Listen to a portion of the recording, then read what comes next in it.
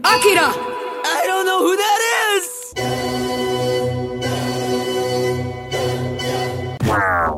What's good, man? I mean, lately, everything, man. You know, it's a brand new year, essentially, if you follow the astral effect of it all, which I do because I'm a woo-woo. I didn't to buy into that stuff, but then like I started noticing things a lot more, and I was like, wait a minute, maybe everything is connected. You had like that the lonely stoner in the evening moment where you're like, okay, man. Yeah, I mean, I have my moments. I have my moments where I'm a bit of a mystic. Yeah, I mean that's what it is. I have those moments, man. Yeah, I have those moments. I feel like it's just part of being like someone who's like is creative in any capacity. Like I feel like I feel like you have to sort of have that side to you. If you don't, you're gonna be making like just corporate, boring. You know what I mean? Computer might as well be an AI. You might as well be an AI. You know what I mean? I was gonna say, thinking about it, like when your job is thinking about stuff full time, one of the unintended side effects is overthinking about stuff in your free time. This is true. This is very true. It's also one of those things too where I do believe that people don't necessarily, what's the word I'm looking for here? Like I think that we think that we know so much, you know what I'm saying? As people living in the world that we live in society, like this idea that like humans, some people are really bought into this idea that we've got everything figured out. Oh, sure. And that's like the biggest sort of self-delusion that we, you know what I mean? Like that you could have. It's like most things we don't know. Like the way the world exists and the way the world runs is completely limited by sort of the lack of imagination of humans as a fucking race of, you know what I mean? Yeah, like, definitely. And like, there's far more about not only our world, but, you know, the greater world or universe that we have no fucking idea about, you know? So it's just funny to me, like that, like when you really start to look at like how what we are as people, this idea of a thing called life, it is really one of those things where it's like it's kind of all kind of magic. Like, you know what I mean? Like, when you really think about it, it's kind of like, you know, like how could you be so I don't know, just so non-believing in anything beyond sort of the realm of human perception. Like, you know what I'm saying? Again, we're limited by that too. Our perception, the way we perceive things is based on the senses, right? You know, like, you know, what you see, what you smell, what you touch, what you taste. But like those are our only tools by which we can sort of, you know, measure external things in the world that we interact with. But there's so much beyond that. Like, you know what I'm saying? Who's to say? Obviously, there's this notion of the sixth sense, right? But who's to say there's not a whole other sort of thing we can't actually even interact with? I mean, that's the idea of like parallel dimensions and shit too. You know what I mean? But even beyond that, I'm not even talking on that level. I just mean on like, there's just certain things we can't perceive because we are limited by the bodies that we inhabit, which is very on topic when we're talking about. Like smooth segue, homie. Smooth segue. I'm getting kind of good at this shit. I was gonna say, man, it has been a day of me just philosophizing with my homies because all I've been doing is talking to people about like big picture things, and I'm like, speaking of big pictures, let's talk about this 1,200 page epic. Let's talk about this thing. Welcome everyone to AKIRA Pilled, or AKIRA, for those who like the Japanese pronunciation of the word. I have an obsession with AKIRA, and I have on returning guest to my podcast, even though this is sort of its own podcast within the umbrella of MAS. Karl Slominski. Am I saying your last name right?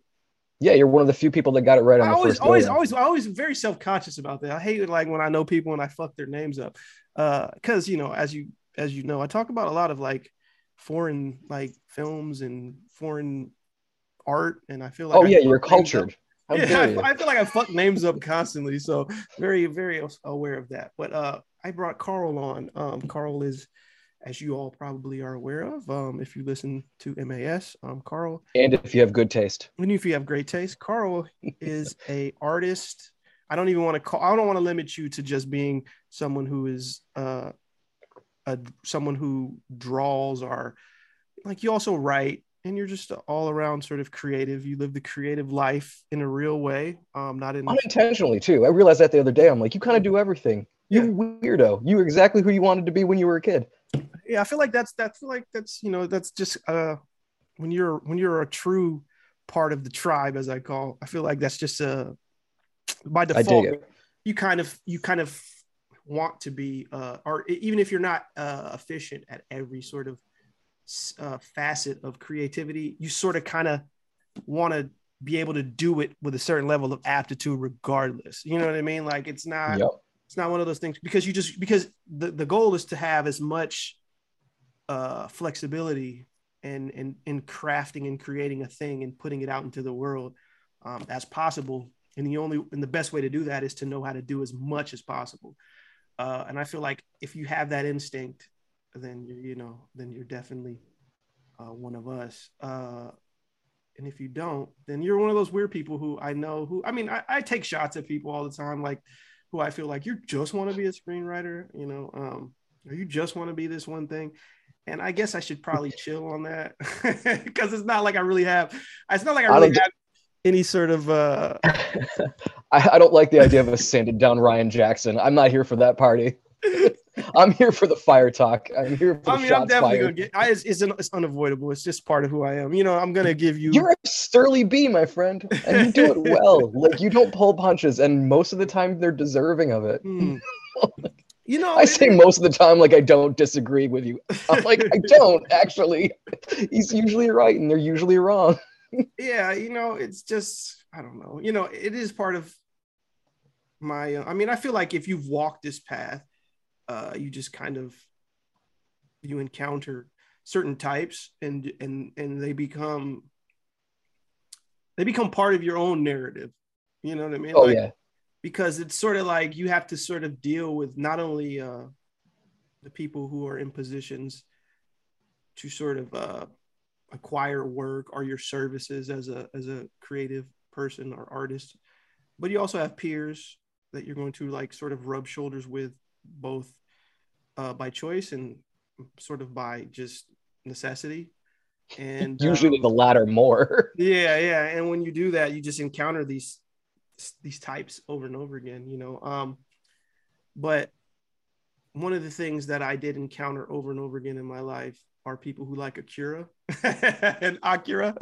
And that's why I brought Karl on, but specifically to focus, we can touch on Akira in greater sort of detail in terms of the anime, and in terms of just the overall totality of the whole 6 volumes. But I wanted to focus specifically on volume 1 with this sort of first sort of initial AKIRA Pilled episode. So with that said, for those who aren't aware, I'm actually holding volume 1. Oh yeah, there you go. We got it. Now what up, brother? Flip the spine, Karl. Flip the spine. Which one do you got? You got the Kodansha, reread? Yeah, I do too. See, so I have back here. Well, this is fun fact. This is my most Jack series in any books that I own in my collection. I had the original Kodansha from the 80s. Mm-hmm. I had the Dark Horse reprints, and every time I lent them to a friend, I never fucking get them back. I mean, honestly, if you're gonna keep something from somebody, it's this. Yeah, but all 6 volumes. You're gonna steal 6 volumes. That's a bold move, sirs and madams. But if it is gonna be something, it's gotta at least you can respect it. It's Akira. But I have the other 6 right there. The majority of them are the Kodansha the new ones, but 2 of them are the Dark Horse version, which came out before, which are the same exact thing. But for those that don't know, Akira, how do you not know what Akira is? First of all, I first came into sort of my awareness of Akira through the anime.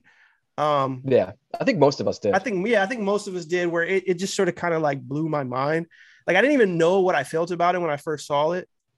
it actually changed my way of even viewing what anime was, because I think at a certain time when I Yeah. first saw it, I was like, oh, anime can be this other thing that I just, my young mind wasn't even I couldn't even wrap it around. It was a weird time culturally speaking too, because like Mhm. it kind of paved the way for the Western like anime and manga output, because prior to Yeah, Akira coming over, like first it was like a limited theatrical release that was in like art house films places, and then it just kind of through word of mouth became this big thing, and it was like one of the first export VHS tapes that like yeah, you'd have to seek out at like comic shops and stuff like that, and it yeah, really like pushed down the doors for things like Neon Genesis Evangelion and Ghost in the Shell, yeah, which we yeah. would have never gotten those stateside if it wasn't for that one Yeah, movie. it's a seminal work. And to give a little brief sort of like publication history, uh Akira is by Katsuhiro Otomo. And it, I You believe, nailed the pronunciation too, by the way. I'm That not was gonna fuck good. up. I'm not gonna fuck up Otomo's name. But it was serialized monthly, I believe, in like December of 1982, which I would have been like Young Magazine. in Yep. in Young Magazine, and I think it was serialized from December of 82 to June of 1990, I believe, in Yep. Japan. And as you said, in a manga magazine called Young, which was published by Kodansha.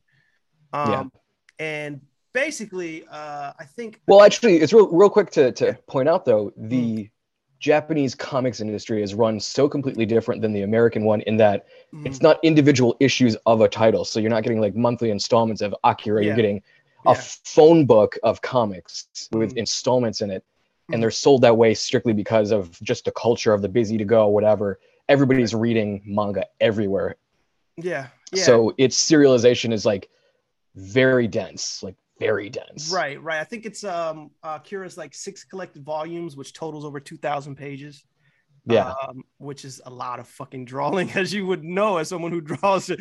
Like, and not only a lot of drawing, but like Detailed, crazy. unbelievable fucking Yes. art. Like, you know what I'm saying? Where you're looking at this and you're looking at the shit like the cartooning, the rendering, uh, just And I'm all like, the damn perspective. yeah, it's just like this is just. I mean, Oh, Otomo was just operating on a different level. Like, you don't come across shit like this when even when you read a lot of shit. You just, there's a clear difference between when you pick up volume one and you fucking, besides the fact that you get, once you get past like the bad paintings of the first of the first I like those, man. those paintings aren't good, but once you see what, like once you get past that and you see that like the first, like Oh, when it's all quill and brush stuff, the you're like, I'm in. highway, just Forget this it. fucking highway, dude. Oh, yeah, Like it, yeah. you know what I mean? Like immediately you're just sort of like, oh, like it just sort of makes you like immediately aware of like, this is, you're in the hands of someone who's a very capable creative artist. Like, where Akira is one of those few rare titles, I think, and Carl, you could let me know if you agree or not, but I think it's like both like technically amazing and also like really cool. And usually it's either one or the other, in my experience. I mean, you know what I mean? Like, I like that. That's a statement that it's like maybe you're going to disagree with me. I'm like, no, there are very few comics that are technically right and cool. it's They're usually, well, very it's usually rarely. trade-off. It's usually really cool and it's just not great technically, or it's like technically great but not cool. But this is like the fucking perfect, just like it is like, in as much as like much as like the anime was like this seminal thing that really like most people in America I feel like are aware of to some degree. Uh, Yeah, and as great as the anime is, and the anime is great, like the manga surpasses it, which is saying a lot, which says a yeah. lot. You know what I mean? Like the manga is even greater. And the anime is very much a truncated version of the manga, because for one, the manga, Akira, to track back a little bit to the beginning, like I believe I looked into this a little bit and I did a little bit of my homework on this, and like Akira was in 1988. Akira was translated into English, colorized, and flipped to like the American orientation by Marvel. Like, Well, yeah, technically Epic, because yeah, Marvel had an imprint called Epic Comics, which put out right, stuff by right, like Mobius and eventually Bilal, Otomo. right. Like they made the cool stuff. Like it was Mm. probably the last good idea Marvel had. No wonder it's not there anymore. Yeah, so But yeah, I have those too. yeah, And they're those are amazing. those are the colored versions. So I feel like they was for US readers. So I feel like the first time a lot of people in the US were exposed to Akira was this colorized version. I believe so. For Yeah, most people, at least. And and those are this like way harder to find too. yeah, they are. They're out there, but they're harder to find. And it's interesting because like this happened like when they did this, when Marvel did this through Epic or when they published this was like at a time where like not a lot of manga was being like released in the United States. No manga was being Right. It manga. was Listen to like me. it was basically That's what we called it then. Yeah, it was basically non-existent. But like simultaneously at the same time, I think that's when Akira the anime was being released in Japan, Yep. in theaters. Um, and then like I think I'm like racking my memory here from what I was looking into, but like Marvel like never actually finished like releasing like the trade paperbacks of Akira. Like they never got to volume 6. By the time they had like 3 that were collected. That was it. Yeah, so they never actually finished like that, and then like so it stopped, and then around like I think 2009. Now I could be wrong about this, but I think it was 2009, right? Was when I think or not 2000 was it, or was it 2000? I think 2000 is when Dark Horse started republishing, right? Yeah. I think it was around that. I was out of high school or something like that, and like they started republishing Akira in English, and that's when they put out basically this exact same book. Yeah. Like basically they put out the Akira in all 6 volumes, but they did it in the original sort of manga black and white style, as opposed to the colored.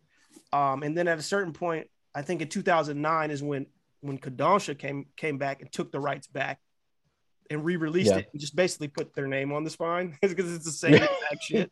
It's the same. Like that's a pimp move. I looked up like it's the same. The Dark Horse in the Kodansha release is the same exact one until which I don't have, but I keep seeing people have. Is it the damn box set? That box set, that beautiful box set that they put out in 2017. That I'm like, it's like $127. Worth every penny. I can't wait. I'm gonna buy it. Like I have all 6 volumes, but I'm gonna fucking buy it. Like this is a double dipper because someone's gonna steal my copies again. You know that's gonna happen. You've really gotta you've got to own this. I mean, like I don't see how. I mean, even now, when I just open this book and I just flip to certain things, one of the first things that I would notice in comparison to sort of the movie is the movie. I noticed this, and Carl, you're far more steeped in the comics world than me, obviously. Unfortunately, you meant unfortunately. But one of the things I noticed about the manga was how cartoony Otomo is in comparison to when he made the anime. The anime is more like on model, right? Like in terms it's a lot more of a straightforward animation style. But that's because you've got like a studio behind you working on that, as opposed to little old you scratching away at a board. And I actually like the way he sort of exaggerates and does the cartooning, you know what I mean, in this manga in a way that's like really cool. It like fits the overall tone of the manga. And also just again, like how different the manga is established in this first volume and obviously across the whole 6 volumes. How different it is from the anime, the actual movie, and how like by the end of the movie, you're not even quite 100% certain what or who Akira is. You know what I mean?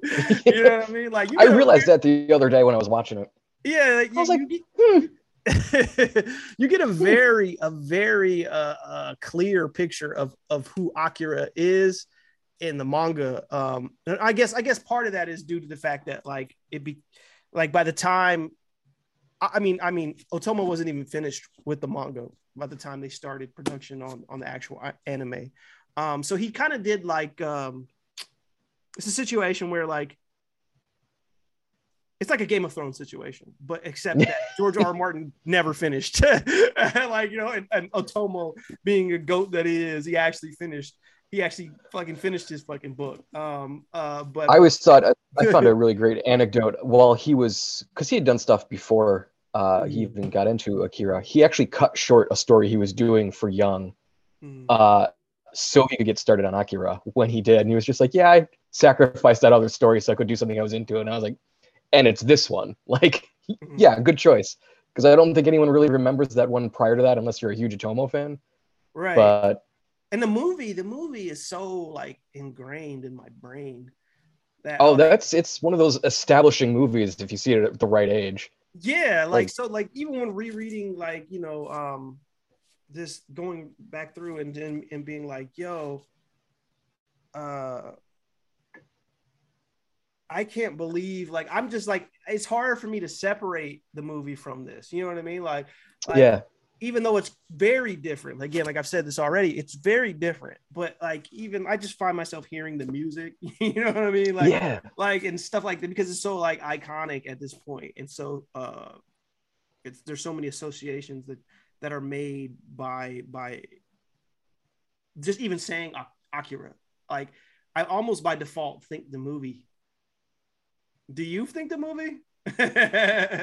or is it one of those things where you think the manga? Because I feel like the manga is like, again, I've already said this, but the manga is even better. But the movie had it because the movie hit the way the movie hit. Yeah. And because the movie is the sort of first thing that like most people in America encounter, it still has that imprint or that level of like almost sway or influence or bias when you come into reading the manga. And I feel like the expectation is almost, at least when I first started reading this, the expectation was like, oh, the manga's the anime's so great. But you quickly realize like, oh yeah, this is like even better. It's got you to. know what I mean? You know what I mean? So it's like the thing I find interesting about that though is I feel like all of us found the manga because of the anime. So like it's especially during that era when, you know, import stuff wasn't so readily available. There was no such thing as an American manga market at the time.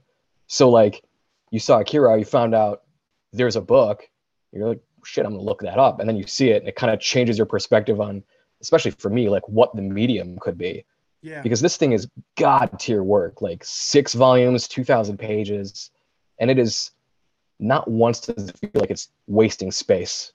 Yeah. Everything has a purpose. You know what's very interesting about there's so much. Let me just say there's so much that's we do have a lot to unpack. There's a lot to unpack here. It's not like it's pretty. It's a very a deep well when it comes to like what's interesting about Akira in Otomo. But reading sort of like I've as of late in my life I've become more not only Akira Pilled but manga pilled, where I've been like more in a manga phase where I feel like manga is just something that I've come to. Maybe that's because American comics are so like, I don't know. Again, maybe you agree with me. I'm pretty sure. I'm gonna throw you for a loop here. That's the reason I read a lot of manga now. Yeah, it's funny to me that like manga was so influenced by like DC and Marvel comics from the 60s and 70s that they're like, oh, they do wacky zany ideas. We can do wacky zany ideas too. And then somehow American comics got safe. And like I noticed, especially creators, by the time I got to comic book school, which is a thing that I went to, we were more influenced by stuff from Japan and France and shit like that, because it was the only place where new interesting ideas were being explored and like drawn at such a massive level of skill. And like you look at an American comic now, I don't think I'd ever want to become a comic book artist. It's just boring. It's pretty I don't know. I just feel it's very uninspiring. There's not a lot of like, I feel like there's not a lot of Frank Millers. You know what I'm saying? No, there's no creator, like single creator artists, writers anymore. Like there's like one or two, but they shouldn't be held to the level that they are because they're not that good. Yeah. I feel like it's very. I mean, like I don't know. I guess maybe the creator owns space, or maybe there's always interesting stuff. I find myself like if I go into a comic store, I feel like, you know, where I would go would be the dollar bin. Hell yeah. and I'd That's be all I shop in. and I'd be looking for like Like, outlaw comics type shit. hell yeah. It's the weird shit. Oh, you kayfabe simp. Outlaw I mean, comics. for real though, like that is a genre. That is a genre, right? Right. I love it. And like Oh, that's right. You read Fist of the North Star recently too, didn't you? yeah. I love Fist of North Star. Yeah. A fight comic. It's a fight comic. It doesn't overthink anything. It's just a guy It's just beating someone people, up. just people fighting. Like it's just fucking That's episodes, the whole volumes of just a fight. That's great. It's fucking awesome. But like, no, what I mean by that is like just the stuff that's like weird that like just some person decided to put out that didn't, that's a singular vision as sort of like not because Marvel's corporate. Like it's corporate shit. Like, you know what I'm saying? Like, especially wait a minute, now, what? especially now that it's been like purchased and owned by Disney for a fair amount of time now. That and DC obviously owned by Warner Brothers. I mean, I'm always shitting on the movies, you know what I mean? And I rarely check in on the comics. Unless not missing anything. Right, unless like I'm about to do an MAS episode on Snicked. But that's only because I like Nime and I'm fucking his name. Look at you, deep cuts. Yeah, like but that's because I like Blam and like he's obviously he does manga, like, you know what I'm saying? Yeah. And so I'm like, oh, I'll read a which I just did. I'll read a little 5-issue miniseries of that shit because I'm like, oh, cool. It's like Wolverine and Blam. You know what I'm saying? Yeah. like that's the type of shit that I would appeal to my sensibilities at this point. You know what I mean? Where I'm like, oh fuck. But like, I'm not really checking for anything coming from the big two. Honestly, they don't really put that much time and care into the monthly stuff. So it's like, no, just give me something that I can read in a chunk. Yeah, right. That's the thing I don't like about the American comics model is so much of it is like the ongoing or the issue to issue thing for a trade collection. And I'm like, I just trade wait if I'm actually curious about something. Yeah. I'm not double dipping on something that I might not like. Yeah, and I feel like they've coasted on the brand recognition. No. they've really been. I was talking to a buddy of mine who actually works at Marvel, and I was like, bro, I said, when we were in school, like you still got pushed into a locker to, like, oh, you like Marvel? You like X-Men? Fucking nerd, get in here. And now like you can buy underpants with like Wolverine on them. Yeah. It's a weird world when like the guys that used to like give you shit for liking something like that thing. Yeah. I mean, it's a lot. That might be a chip on my shoulder right there. I mean, but again, we're of a certain age. So like, again, like I've said this before on other podcasts, specifically MAS, where like the goal now is to sell out because selling out is not really a concept that to sort of younger people are people working today. Like it's a concept that they don't even grasp. Like, they don't even understand what that means. They're like, of course, what? Sell out? Like, you mean like get paid, get the bag? Like, of course I'm gonna do that. like I'm not gonna not do that. What do you mean? Like, you know what I mean? But they're like, they don't even understand what that means so I feel like there's a certain person of a certain age, or certain generation, they don't even know what that means. Like, it means nothing to them. Like, so I mean, I don't think I'll ever lose like that punk guilt. You know what I mean? Like my younger self in the pit would be like, bro, you're wearing a tie to the office. What are you doing? Yeah, but not working for the man. Not to turn this into a sort of like a podcast about, political leanings and whatnot, but I do feel like it has to do with like the successful erasing of Americans' class consciousness. That has happened. It's increased over generations. Like, obviously I feel like our generation, which we're more like geriatric millennials or whatever, like that's the tail end of like we're the first generation really that like grew up with this sort of haze of like a class card. Like we didn't even know what that was. Like we were class card. Like you didn't know what that was. Like the generations before us did, but we quite didn't. And every generation that's preceded us has absolutely no idea of that. Like, you know what I'm saying? Because I fucking feel like I grew up with no class consciousness, really. Like, I feel like it was not because it was default. Like, it was like you were either middle class or you were poor or you were rich. Yeah. Like, you know what I'm saying? Like, one of the 3 tiers. Yeah. And it's literally like, that's it. Like, you know what I mean? Like, and it's like, really, no. Like, you know what I mean? Like we didn't have, like, our generation wasn't aware of sort of the struggles that previous generations went through, in terms of, you know, fighting for sort of like the ideas of like having, you know, 40-hour work weeks and stuff like that. That was shit that like people had to fight for, or the idea of a weekend. Like, you know what I'm saying? Like, the weekend wasn't a thing in previous generations. Like, that was some shit that like other people had to fight for. You know what I mean? Like, oh, we get the weekend off. Like, we just always, I still don't give myself a weekend. Right. But we just grew up that way. I think that's just normal. Then when you actually like look into like the past, you're like, oh no, like that wasn't normal. Like, you know what I mean?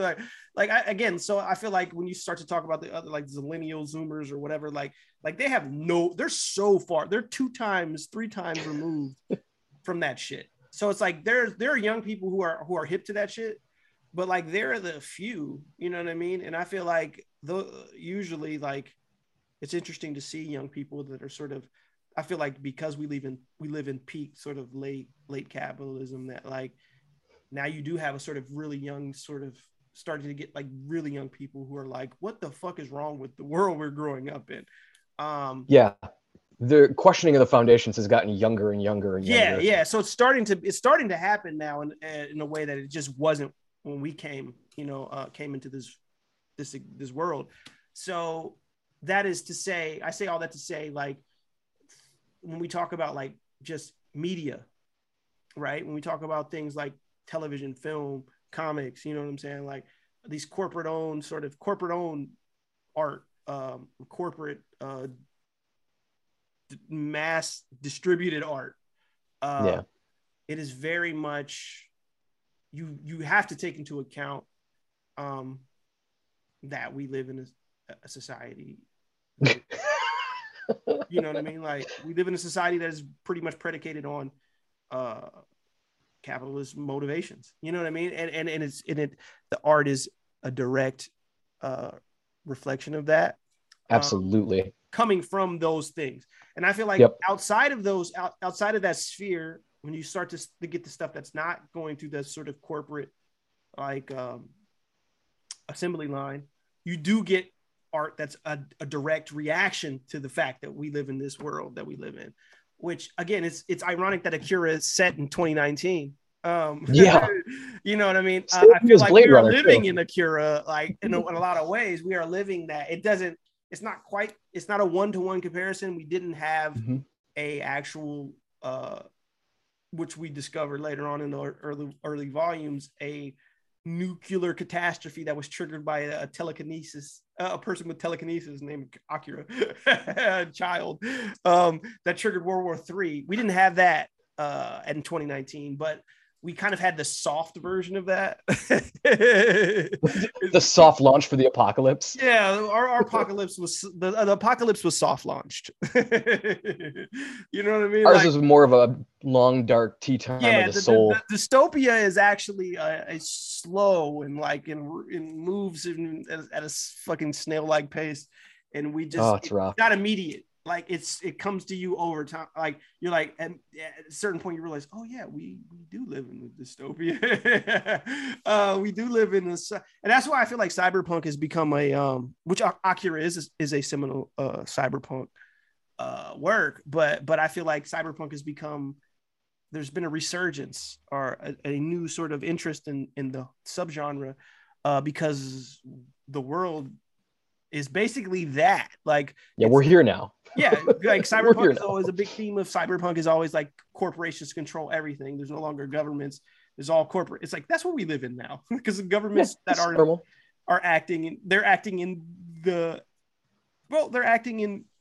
in basically everything that they do is the consideration of the corporate sort of sort of whatever sort of corporations want, or what are the things that are beneficial to sort of corporations thriving and continuing to make profits. Like I feel like that's exactly what governs the choices and the legislation that comes down the pipe now, right? Sure. So things like Akira are even in a funny way even more relevant today, and more important too. Like I think, yeah.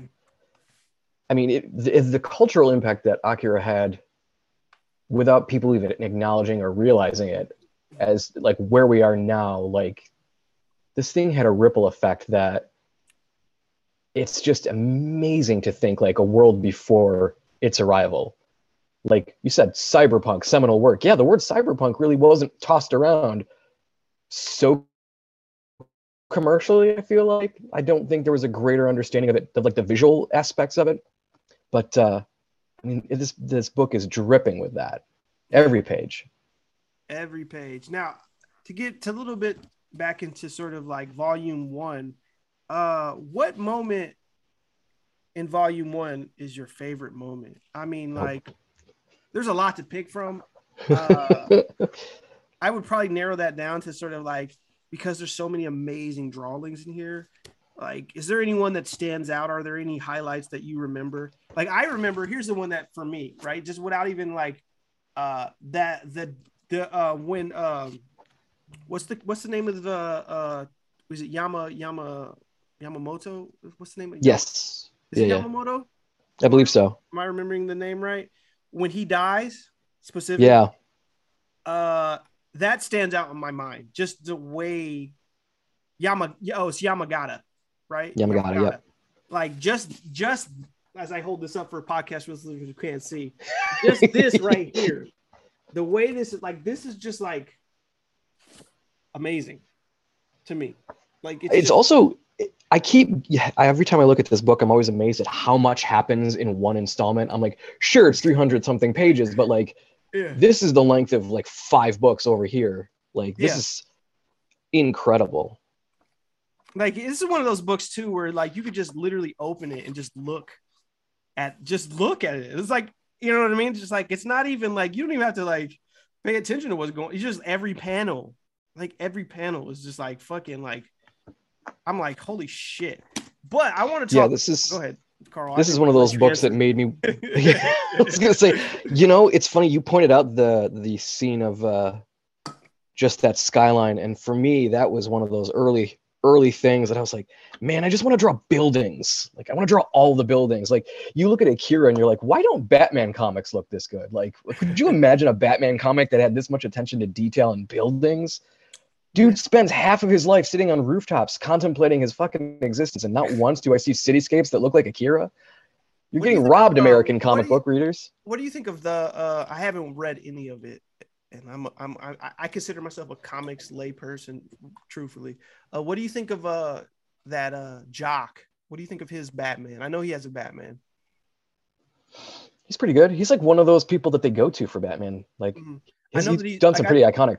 Yeah, I know that he's doing a Batman. That's all I know. I haven't read any of it. Yeah, I know he's writing and drawing it. I know he's done some backup stories back in the day. Every once in a while, like someone hits on Batman and they make it work, like in a way that I'm interested. Like the Jeff Loeb, Tim Sale stuff, I'll stand by. I like the artwork on Hush, but it's only because it's the first time Jim Lee drew Batman or did a comic in general for like 20 years. Wasn't that like Scott Snyder or somebody like that, right? No, I think that was also Jeff Loeb. It was Jeff Loeb too? It's Jeff Loeb and Jim Lee. Okay. Yeah. Hush. And that book is still huge. What is Snyder the Court of Owls or some shit like that? Wasn't it? Yeah, it was Court of Owls. Okay. Yeah. He did the Court of Owls. He had like a 50 or 100 issue run with Greg Capullo. That stuff's good. I mean, it hits and misses, but I mean, Capullo is awesome. Capullo's son draw too? Nah, Greg Capullo's son is way young. Are you sure? Yeah. Or am I just thinking that because his name is Greg Capullo Jr. and I'm just confusing it because, like I said, I'm a comics layperson. Could be thinking about the Kuberts because the Kuberts got Joe, Andy, and Adam, and Andy and Adam are Joe Kubert's son. That's probably what I'm confusing it with. And they both drew Batman too, so yeah, I dip back in. Like I feel like I'm one of those people who like dips back in and dips out. Like I'll dip back in for a little bit, I'll dip back out. Never completely being like. I feel like I'm more again, manga is more sort of, I don't know what it says. I mean, I know what it says. I know what it says about sort of like the medium over here. You know what I'm saying? Well, the thing is, we just keep on doing the same thing in American comics, and manga is still like, let's do Chainsaw Man. That's not a thing that would ever get made stateside unless it was like an outlaw comic. Yeah. But I mean, like, yeah, they've got weird ideas. Like, I can't tell you how many times I've like read the back of a manga book and been like, a 14-year-old girl and her imaginary ghost who might be Satan. Like, what? I want to read that book. But let's get into that a little bit, because a big thing that's interesting about manga in the contrast about how different it is from sort of Western comics, right? There's a lot of things that are different. This is a big one for me, so prepare to get some talking out of me. Well, for one thing, I noticed one, from my understanding, is the editors in Japan play a lot more of a significant role than, say, editors here in Western comics. But also, there's this weird thing about assistants in manga, right? You basically have a team working under you. Yeah, and then there's the rare creator who doesn't, like, I think Nihei doesn't really use assistants. It's all himself. But most of these people use assistants because, again, if you're making some shit like One Piece, you need assistants. You're talking about fucking thousands of issues. You know what I mean? Like, never-ending series. You know what I mean? Like, in order for them to sort of, like, they have assistants. But again, assistants over there, they don't even want credit necessarily, because the idea of being an assistant is like, well, I'm just doing this to help this specific creator, but like, I want to have my own thing. Well, Western comics, it's like you get the fucking names of everyone who's done everything on the fucking cover page. You like got the penciler and the colorer and the fucking, you know what I'm saying? Which I guess is a good thing in its own right, but it's just it's one of those things that I just noticed, from when I compare and contrast, like, why do I like this over here more than I like stuff going on? Well, I think you hit the nail on the head as far as like editorial is concerned, but I think in manga market, like an editor over there is much more of a project manager as opposed to someone who's like directly influencing story and whatnot. In American comics, the editor is almost God. Like, you have to be one of those big name writers, and it's never writers.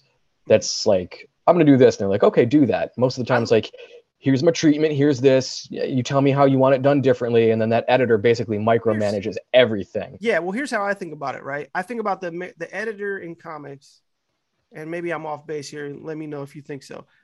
I compare the editor in comics in the West to be akin to, like, let's say, a showrunner on a TV show here, right? Yeah, that's a good comparison. I can editor in manga in the East to be more akin to something like someone who a throwback to sort of like an A&R, an artist development person, like a record label or some shit, where there used to be this idea, which doesn't exist anymore in the but you know what I mean, where this idea like they're like nurturing and sort of like working directly with the artist to sort of like craft a narrative and a story, and they're really helping sort of like them bring this into fruition in a way where it's like it's more about the creator and helping the creator sort of be the best version of themselves, as opposed to it being more about the IP, you know what I mean? Like, where it's like, no, this is the thing. The Batman is like this. You got to make a Batman like this. You know what I mean? Like, that's exactly how an American editor works too. It's more like brand management as opposed to the creative team. Yeah. And you know what? And here's another thing that I like. I find myself fascinated by. So when you look at a book like AKIRA, right? And how great the drawings are. Like Otomo could just flat out draw, right? Yeah. But, and I say this again, I've already mentioned this, like, this is one of the few that is actually both technically like amazing and really cool. And when I already mentioned, like, that's rare. It's usually one or the other. I'm really fascinated with mangakas like One. Where One has got like One Punch Man, and he has like Mob Psycho 100, like where One can't really draw, right? Like, he's not really good at drawing, but it kind of shows you, but he's really good at comics. Yeah. You know what I'm saying? Well, And that's because people don't manga is more understand that about that's the two different feeling of skills. things. Like it's two Yeah, different skills though. Like because we all, and I'm sure you read way more comics than me, Carl, and you I make read comics. less than you think, man. But you more than me I though. read Like less. as much as I talk about this shit, like I read the stuff that I read, I talk about. But like you read way more. Sure. But from what I can surmise, right, when it comes to sort of comics and like there are certain types where it's like being really good at drawing, right, or having a well drawn comic doesn't necessarily, or that you as your talent is, doesn't mean you're good at comics.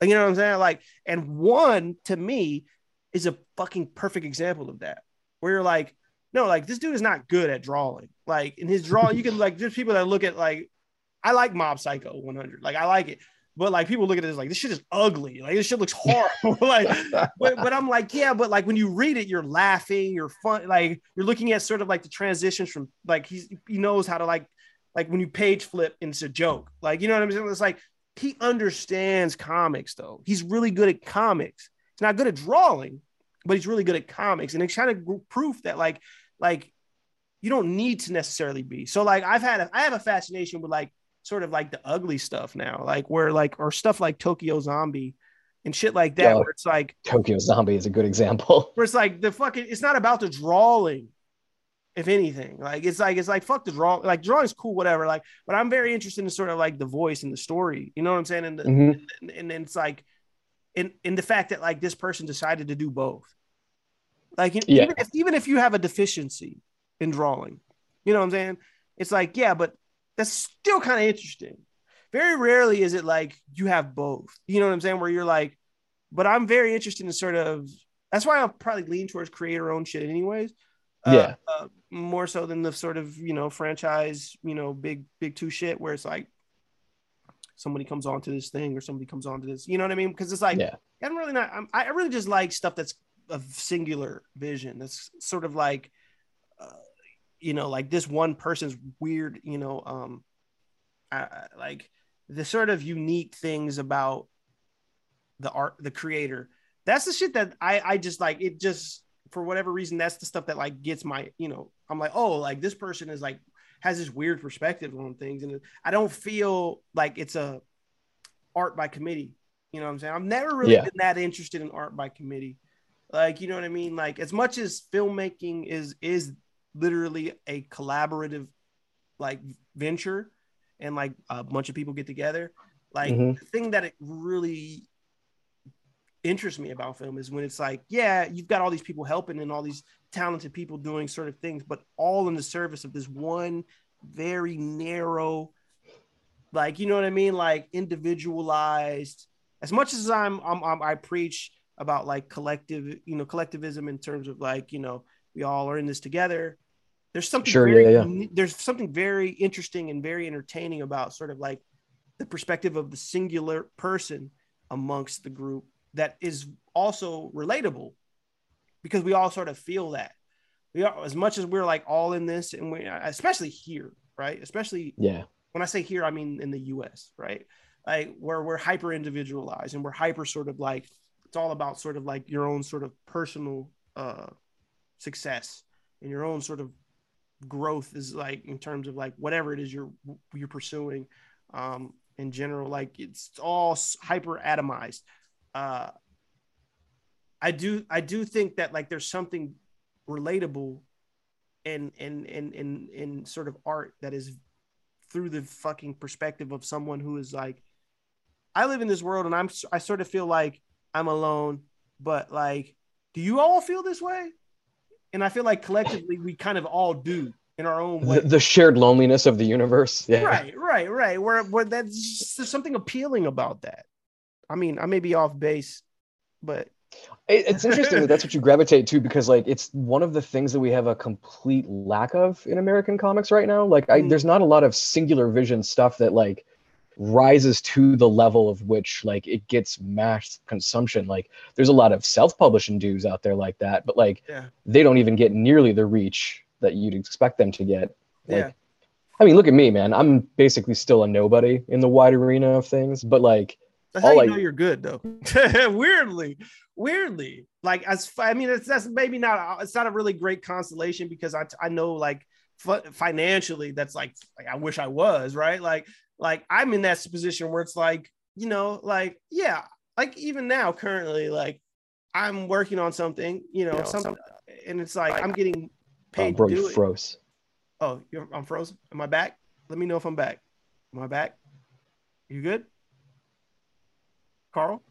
I can hear you and see you fine. If let me know. Like, okay, you just moved. Yeah, okay. There you go. Okay, cool. I'm good over here. I'm just like I don't know. Like maybe it's the connection over there and Yo, my internet for real sucks. So I don't doubt it's me. Upstate New York connection. Oh my god! Shout out dude, to whatever. Yo, we don't have any good internet out here. It's like one provider, and I'm pretty sure it's still like the original cables from modem internet. Like there might be like a mouse and a wheel making it go. Shout out to upstate New York. But yeah, like the tangent I was on was more like I don't know, like it's just interesting to me when I sort of look at the landscape of not only like just what we're discussing in terms of like art and people who sort of like exist on the margins, right? Like art, like us. It's the like, tribe. Yeah, like it's like one of those things where it's like even like I said, I'm working on something right now. And it's pay. I'm getting paid to do it, and it's a project that I'm like invested in, and I'm like, okay, it's a book adaptation, and it's like, also I feel like I'm adapting a book by some guys who are kind of in the similar space, but in the literary world. Sure. It's like they're on the sort of cusp margin people types, and I'm like, okay, well let me do that, and it's like get some money, and it's like, and I'm like carving out my own sort of little thing here and there. But it's like it's also like but like weirdly, I just kind of almost think maybe this is just I know it is. Okay, let me just say this. I know it is directly colored by my own experience, but like I just tend to think that like it's almost a sign of something being interesting that it's exists in certain like outside of like the collective sort of awareness. Now ultimately we would like it to sort of become part of the collective awareness because it would benefit us directly in a way. Yeah, it would help us make more things. Right. It would help us make more things. And so it's one of those things where I'm like, I don't know, maybe it's a coping mechanism. Maybe it's one of those things where like, well, at least it's interesting. At least I know you're getting at something. More than likely if it hasn't become like because it's just funny to me how the most banal, surfacey garbage shit is the most like I guess yes, it's really weird how like I guess it's not. I guess we all kind of learned this in high school, right? Those formative years where we realized it was all bullshit. Yeah, like the popularity thing where it's like usually popularity is very shallow and like it's not really much there beneath the surface level. And I feel like that's indicative in sort of the things that are kind of in the pop culture, where it's like some of the biggest shit is the most mid. It's drivel. It's mid as fuck, right? It's super mid as fuck. And when you say that out loud, people are like, oh, you're hating. It's like, actually, no. It's just like I have a more sophisticated palate than the sort of, you know what I mean? Like where it's like, no, like this is just not good. Like it's not really about whether it's profitable or not. But again, which this calls back to what I was saying earlier about like the notion of being a sellout is like a foreign concept to a lot of people who are of a certain generation and who are a certain age. They don't understand that when you say that, where it's like they're like, well, it makes money. And even older people too, like, boomers and shit. I'll hear people like, whoa, it must be good if like everyone likes it. I'm like, are you paying attention to the world you live in? No, they're just a paying customer. You're right. Like, do you understand how this works? Where it's like, that is not actually, and that's not a metric by which you measure equality. Like I get logically, right? You could say, and even what we're talking about here, AKIRA is quality. It's quality. Yeah. We're talking about something that's quality and happens to be successful, right? Yeah. But let's be honest, as big as Akira is, right? As big as and popular as Akira is, if you talk to your mother about Akira, how is she gonna feel about it? She's probably just gonna be like, "What is that?" Even though it's huge. Like if I went and said, "Hey mom, you know Akira," she'd be like, "What is?" She'd probably be like, "What is that?" Even though it's, you know, she might know it, but even then, it's like, you know what I'm saying? Real talk, you try to talk to my mom about Akira and she'll be like, that's the one book that took up all your time in high school, right? That you just was always, yes, she knows that. But and I'll be like, Mom, who's Groot? She's like, he's the little tree guy. Right. And I'm like, exactly. And that's what I mean, where it's like, yeah, you do have outliers. You do have outliers where that happen to sort of be commercially successful. But most of the time, those outliers that are commercially successful, like Akira, they're still very niche, even though like there's a little bit more not only awareness, but a bigger sort of audience for it. Sure. When you compare it to something like, name one of the biggest franchises, like even like John Wick 4 just came out. Like there's more people that would know John Wick probably than Akira. Yeah. You know what I mean? But there are so little people that were there when John Wick 1 came out, and it was just this little gem of a thing that somehow blew up. Like, it's the same exact story, really. I mean, we're just sitting here in the aftermath of that fourth one. We're going, all right, now it's a fucking franchise. Yeah, and it's sort of the artist or the creative's dilemma, which is making something that sort of has a certain like level of like reach and popularity. And usually, weirdly enough, you mentioned Chainsaw Man.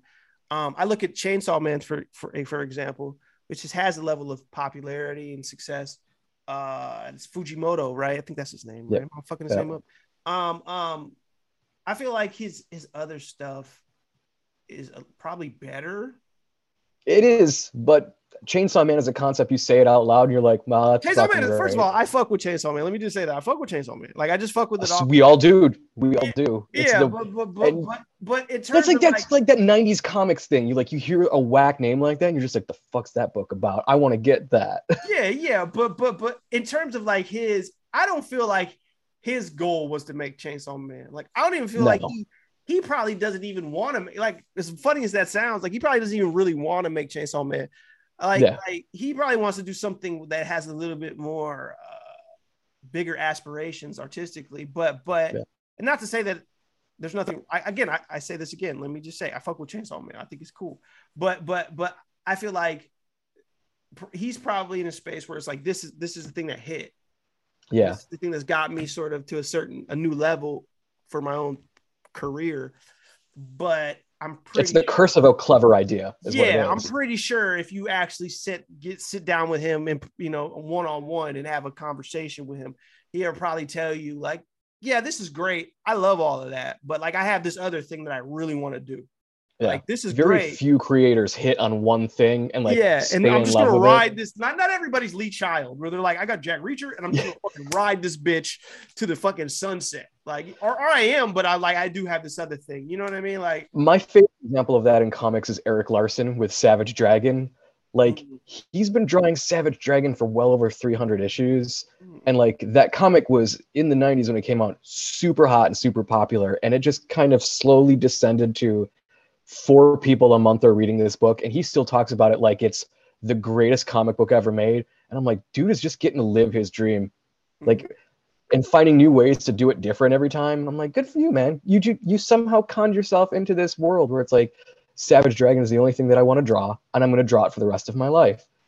If that was your dream, fuck, man, you did it. Yeah. I still read Savage Dragon because that dude just found himself the fucking golden ticket to ride out whatever fantasy he wants. Yeah, and that's one of those. Savage Dragon is an interesting a case because it is one of those weird kind of titles where there is a certain level of awareness of Savage Dragon, right?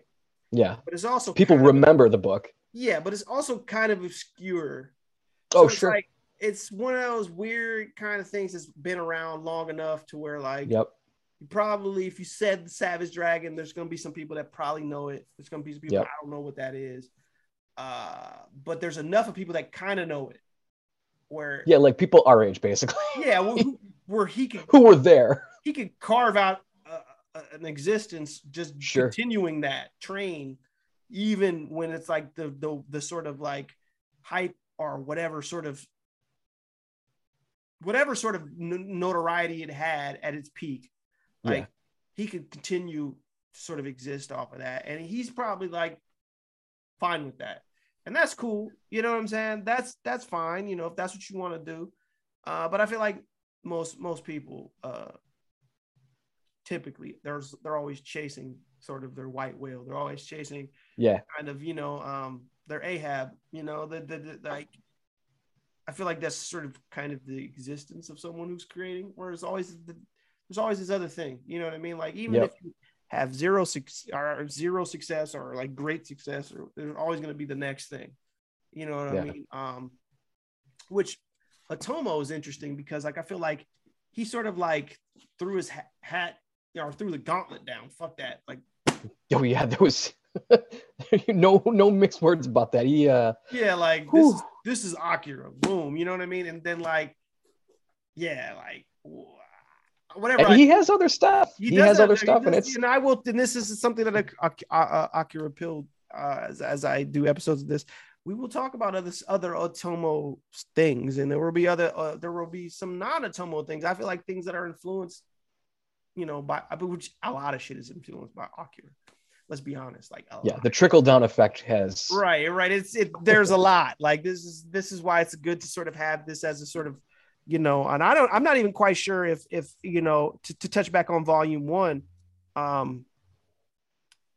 like I'm not even sure if like I might take my time to get through each volume. I might say, hey, you might space it out and be like, volume 2 is, and volume 3, 4, 6. There's 6 volumes of these phone books. You know what I mean? Mini phone books. There's a lot to go through. There's a lot. Like, and even in this first issue was. Let me ask you this: what is your ranking of the volumes, if you had to, gun to your head? Because it's all good. I look at it as all one piece. You know what I'm saying? Yeah, same. Manga reference, but like I have a hard time remembering like what happens in what volume, because so often I will just read it continuously. I'd probably argue the whole destruction of Neo Tokyo sequence, because that's just like 20 pages of buildings exploding and like beautifully rendered, perfect architecture. It's just page after page of like, look at the damn detail. That shit still is probably like whatever book that is in. Well, I never finished Akira, and like I'm actually in the process of finishing it right now. I'm going to. There you go. You're finally doing it. Yeah, I'm like, fuck it. I got all the volumes. I'm finished now. I'm right now. I'm halfway through volume 3. Why don't you just take a break and read Gravity's Rainbow in between? Pension? Let me get my pension on, so I can really. I mean, we joke, but I probably would do some shit like that. I'm like in the middle of 6 books. I'm like. So am I, dude. So am I. I can't read just one. I gotta have like a plethora by the nightstand. Yeah, I've got about 6 books that I'm like taking my time with that Rick Rubin book, because I really like that Rick Rubin. Yo, real talk. I got that, and Jenna jacked it the second I got it. I haven't even read it yet.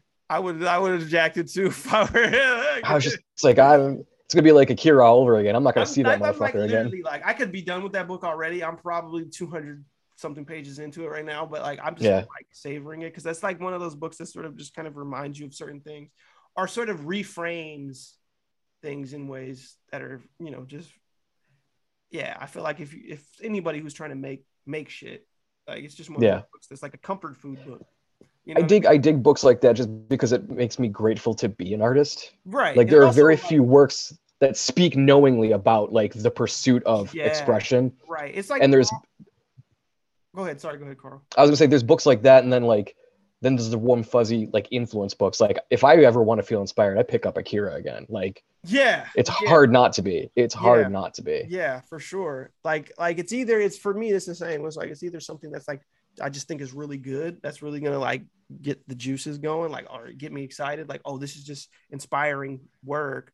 Or it's like the benefit of sort of like the sort of books of on craft or on sort of is like that. Love that. That they make you want to write. That's the actual benefit. It's not like what's the content necessarily, or like, because there's actually no blueprint. I've said this before, like everyone's process is personal. So there's actually no like you can't lay out a roadmap for like that's gonna be like, oh, this is how you do. No, fuck all that. But it's like more so like the effect of it, like, which is like it almost is a spell where you're just reading it and it's like getting you to want to work. You know what I mean? Where it's like, and I feel like the Rick Rubin book is that times 10, where it's just like it just really sort of like just when you want to work, you just read the Rick Rubin book, open it up to any chapter. Well, I can't wait to maybe read it. So yeah, I'm reading that. I'm reading the book Underground by Murakami, which is about the Tokyo gas attacks. I'm reading. I dig Murakami. It's been a while since I like Ryu Murakami more. Yeah, Ryu Murakami, the writer of Audition and Miso Soup. Like I fuck with that's the I when it comes to the Murakamis, I'm team Ryu, even though I do like the other Murakami for sure. He's been got his due, whatever. But I'm definitely more of a like Ryu Murakami. But I'm reading that. I'm also reading what's the book? It's set in Hollywood. Surprise. Yeah, you don't have a thing at all. Zeroville. I'm reading Zeroville. I got that on my to read list. Yeah, I'm like, again, over 200 pages into that. I'm kind of pacing my way through that. There's a few other books I'm reading simultaneously, and while I'm reading Akira, you know what I mean? Like I'm reading like 4 or 5 different, not 6. It's really 6 for sure. There's some other books, but yeah, like I have a tendency to be that way too, where it's just like I don't know, like as you can see, shelves of books. Like I just, and that's not even over there. Digital shit. You know, as you I can't do digital. I can't do digital for anything. I can because you know why I can do digital? Because of convenience. And what I mean, I don't prefer it. Like I really don't, which is why I have so many physical books and why I have physical media. But like sometimes like it's just like or like for example I have Kindle Unlimited, right? Nice. There'll be some times where I'm like, well, this is free on Kindle Unlimited. It's like Netflix of books. Well, I'm just gonna burn through this like and read it because I'm not gonna wait for Amazon to drop it off. Or like currently the modern convenience of being a Western. My mailbox is broken, which is fucking annoying. Yeah. So I live in a condo apartment and like we have a box which is right across the street. Okay. And so like it's a box that services like the whole like half of the block. I don't know how many because there's another box a little bit further down, but our box is fucking broke. So anytime I order some shit that's not Amazon, because Amazon will drop it off at my door. If it's through the UPS, like eBay shit, pretty much. Like I have to go to the physical mailbox not the mailbox, but the physical post office to get my shit. That's so funny. Yeah, so it's fucking annoying as fuck. But again, that shows how pampered we are. Like, in terms of like, you were just talking about people having to fight for a weekend, and you're like, I got we are pampered post office. Yeah, we are pampered in certain ways and deprived in others. But like one of the ways that we are pampered is sort of the instant gratification when it comes to digital media. Or like in the once we live in the world of digital media where like you could get things so fast, literally instantaneously, digitally, or the next day almost sometimes. Yeah. Via shit like Amazon, which is an evil corporation, which don't support. That we're all slaves to. We're kind of slaves to it, but don't support it if you don't have to. Like you know what I mean? Like if I want to buy something and I just want to have it, then I'm by default I'm gonna get the Amazon because of speed, which sucks. But typically, if I'm gonna get some shit, I try to go outside of Amazon. I always use the rationale like if a certain independent company put it out, I'll get it through them. But if it's like Warner Brothers, fuck it, I'll get it through Amazon. They don't need my money. And I really don't beat myself up about it. And I tell people don't to beat yourself up because there is no ethical consumption under capitalism at the end of the day. So it doesn't really matter. But that's what the Bernie book's all about. Yeah, there's really no one. Which I'm also going to be reading. Yeah, you know, so don't beat yourself up if you got to go through Amazon. I get it. You basically have a gun to your head when it comes to that shit, anyways. So Yeah. you know, if you're in the position where you can wait and you can like not go through those channels, definitely do it. But if you just want to get some shit, then go ahead. I get it. It's not you don't have to beat yourself up or feel like you're somehow I don't know, contributing to some shit that like, I mean, you have no, again, it's not like you have like consent. You know what I'm saying? It's not like you're like, I have, like, no, like they don't give a I fuck. love that we're talking about Akira, and it's like the golden moment of Ryan Jackson, capitalism apologist. I'm definitely not an apologist. I just aware of sort of like the world that we live in, you know, right? Where it's like, yeah, you know, like the powers that be and the structures and the institutions that are in place that have actual uh power in the US and in the world, they kind of have a stranglehold on shit. And Oh they yeah. and sort of like you most cases you're in a situation where it's like it's a monopoly. You know what I'm saying? Where in most situations you don't have the option. It's like people that shop at Walmart, right? It's like as much as people want to support like mom and pop shit, it's like, but if you only make a certain amount of money, you're gonna go to Walmart to get it because they got it for $1. You got some shit for $2 or $1.50, but it's $5-6. That makes a difference, a significant difference in a lot of people's lives, where they're like kind of like, well, what do you expect me to do? I get paid shit. Like, you know what I mean? I'm getting fucking, you know, in inflation, which is, again, I don't even want to get on that, which is a whole nother topic, which I won't, because we're on fucking money matters. Even though it's all ties back to Akira, even though it really does, because Akira, again, it's set in a world. You hit on something that I thought was really interesting, though, when you're talking about like the instant gratification of digital. I always forget that Akira, despite being in the near future, kind of shies away from the easy trappings of the advanced technology that you see in cyberpunk after Akira. It's like it's still a very grounded world, despite being the quote unquote future. Yeah. You're right. And people remember Akira in a very weird way where they're just like, yeah, no, oh my God, it's so technological. And so I'm like, bro, you're thinking of Ghost in the Shell. Yeah. Yeah. You know what I mean? They have like cool ass motorcycles, but they don't have flying cars. Really. And that's the thing. Like, it's not, no flying cars. There are no robots, which is funny because I really feel like the fetishization of like cyborg women came strictly because of manga. Like stateside, we weren't really fucking robots yet. Yeah, we weren't on that one. Yeah, you're right. You're right about that for sure. I thought about writing a book in the style of Quan Mills, the GOAT. Nice. Called "This Hoe is a Cyborg," and putting it out under a pen name. So if you ever see that book and it's not, it's probably me. I will buy that physically just so I can have that on the spine. Like, I'll leave that out prominently. This hoe is a cyborg. Whatever pen name that's under is probably me. Yo, for the record, the second you write it, let me know. I'm gonna do that cover. The fucking thing about the Quan Mills covers is they remind me, the covers it's everything. Like they remind me of the No Limit album covers. Like the Pen and Pixel album covers. Yep. Where it's like it's like shitty looking, but like awesome at the same time. Like it's so bad that it's awesome. It's like, this is fucking great. Like I still have like a mild fascination with Cash Money Records from the 90s where everybody. Yeah, so very good. Very similar style. I think they used Pen and Pixel too when they first started, which is the same company that did the No Limit album art, which is this very like obvious Photoshop kind of like superimposing images over images, no sort of attempt whatsoever to like make the images feel like they're existing in the same space whatsoever. Not at all. Like, you know, there's just like layers of shit on. And like literally no color grading whatsoever.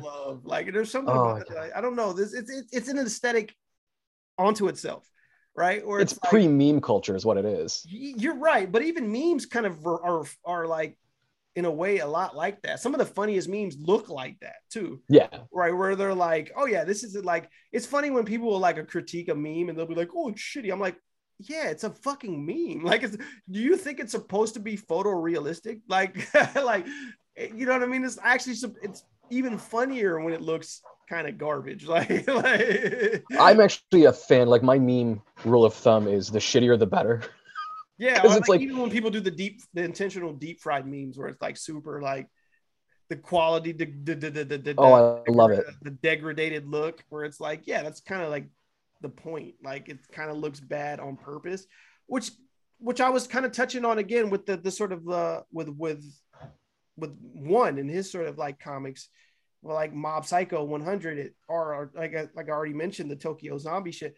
I'm very fascinated with that too, or I'm very fascinated with, or even I guess to a lesser extent, the Scott Pilgrim shit and fucking what's his name? Brian Lee O'Malley. Brian Lee O'Malley, where it's like, while I mean his drawings are okay, it's like he's not like a great. I wouldn't describe him as like a great artist, but like, yeah, there's something about that. Like I knew he drew these things though, where even though I don't really read O'Malley like that, like there's something like I don't like if I see an O'Malley book, I'm not about to be like I need to buy that, but I'm like at least like there's something about it that warms me up a little bit just looking at it on a shelf. Like it seems to be like his aesthetics are very inviting. I think that's a good way of putting it because it's very familiar and being like wholesome. I would actually use the word wholesome to describe his shit. Yeah. Where it's weird. It's like art. Like I used to know these weird guys who like when I was in high school who would like draw their own shit, like, and they had a little comic book named after I'm not even going to out this person, like, because there was a person that we went to school with, and like they were his friend, but like they would like sort of put him in their comics, and like it would be funny as fuck because they would draw like these like images of him like fucking a cow or like doing weird shit, like, and that person's now a senator.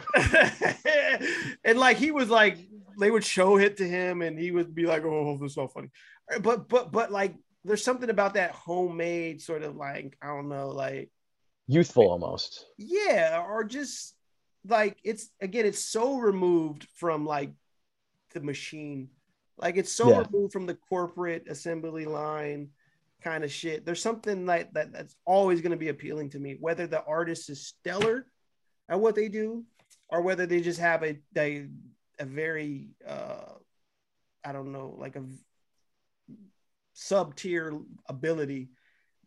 It's not even necessarily about the talent as much as it's about the whatever it is inside of them that's making them want to put something out. Yeah. You know what I mean? Like something about that makes I'm always going to respond to. It's not about like, oh, like this guy is like, again, like Otomo, which Otomo is he's like, you just look at this and you're like, okay, this dude is a master at what he's doing. Yeah. Like you can't deny when someone will drop a book this massive on you. Yeah. Where it's like 5 more volumes. It's undeniable, right? But we're always going to have a space for that shit and to appreciate that shit.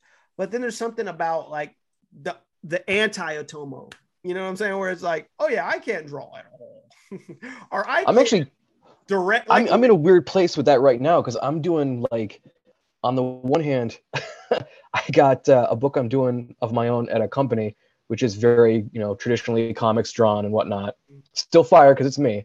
But I got another book at like a small boutique publisher that I'm working on that is, there's no pencils, there's no preliminary anything. I'm just drawing ink to paper. It's really raw and really kind of fight or flight organic attack at comics. Because I've been doing comics for so long, it's kind of like I want to experience just making a comic without thinking about making a comic. And it's all in a wider format so that the book is actually leading you to return the page. And it's just comics making, and it's actually bleeding into my traditional stuff, which is now a completely different thing because of it, because I did this experiment.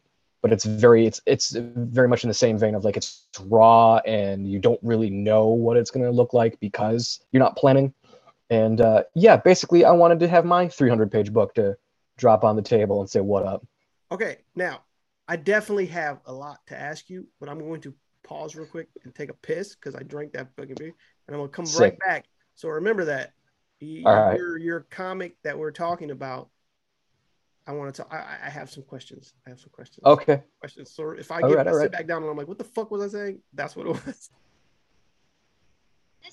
So on that creating this comic that you feel like you're not thinking about, right? When in Yeah. terms of like, that's an interesting thing that you say, because I feel like if you make things, if you write, if you draw, if you make art in any capacity, I feel like there's a point that you sort of reach that I feel like it seems to be a recurring uh part of every person's journey, where like it becomes about like, because I'm at this point very much. I've been at this. I feel like it's not even a point as much as it's a period. I feel like where like you get to a certain point where like the form is irrelevant. Yep. You know what I Yep. mean? Where That's it's where it like is. That's where it is.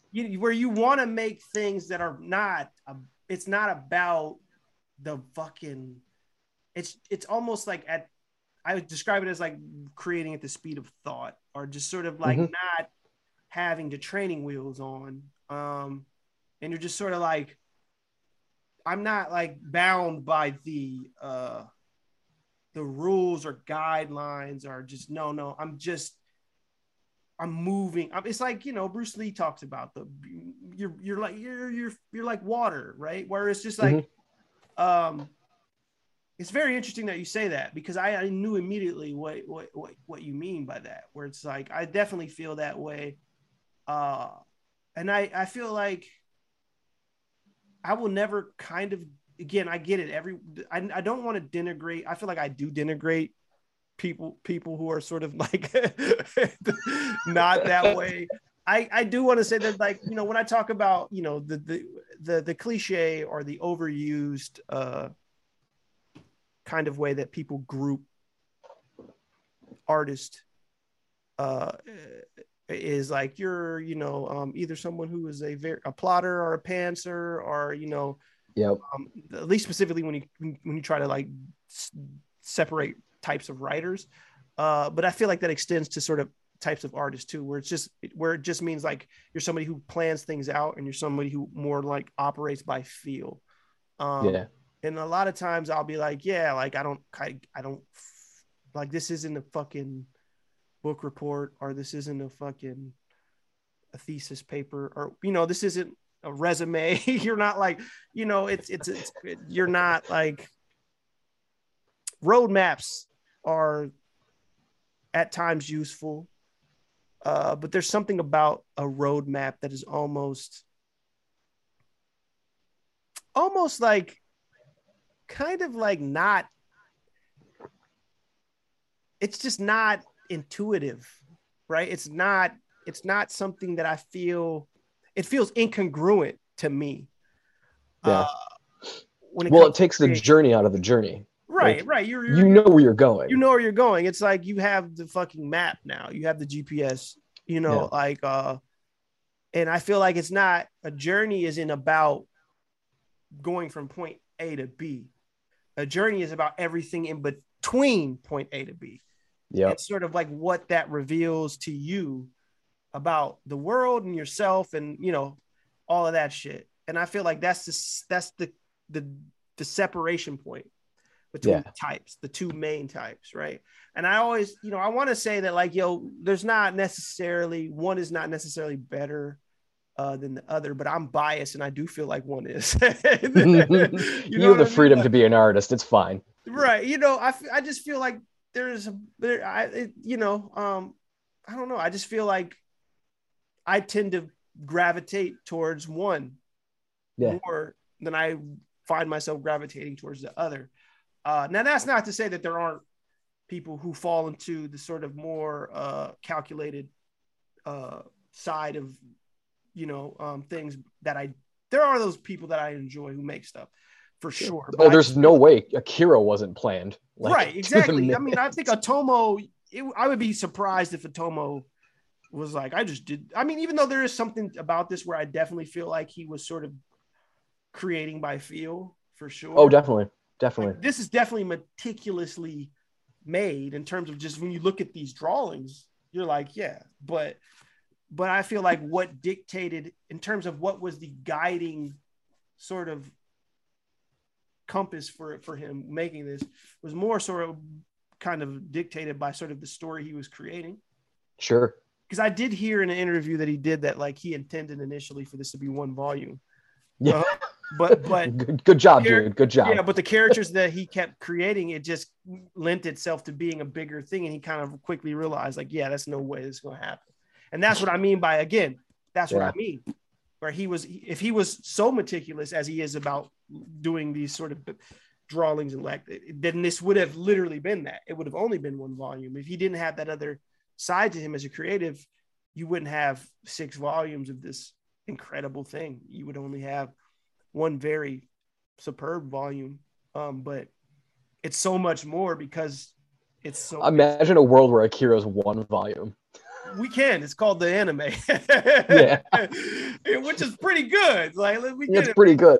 It's pretty good. It does still. set a pretty high standard for other movies like that, though. You're like, oh, you're gonna compete, all right. Right, and this is interesting. Even talking, I feel like the anime deserves its own sort of like discussion. You know what I mean? It's because it is its own thing. And I definitely, the anime led me to this, like you already said. Like the anime is probably the gateway drug to not only anime but to manga, to this manga specifically, but to all manga. For me, it definitely was. Yeah, for sure. And you said you saw the anime first too, and then you read the manga. Was it this what got you to sort of like? What was it, if you even remember? Let me just. Oh, I do. So what was the next thing after Akira that you read that was manga?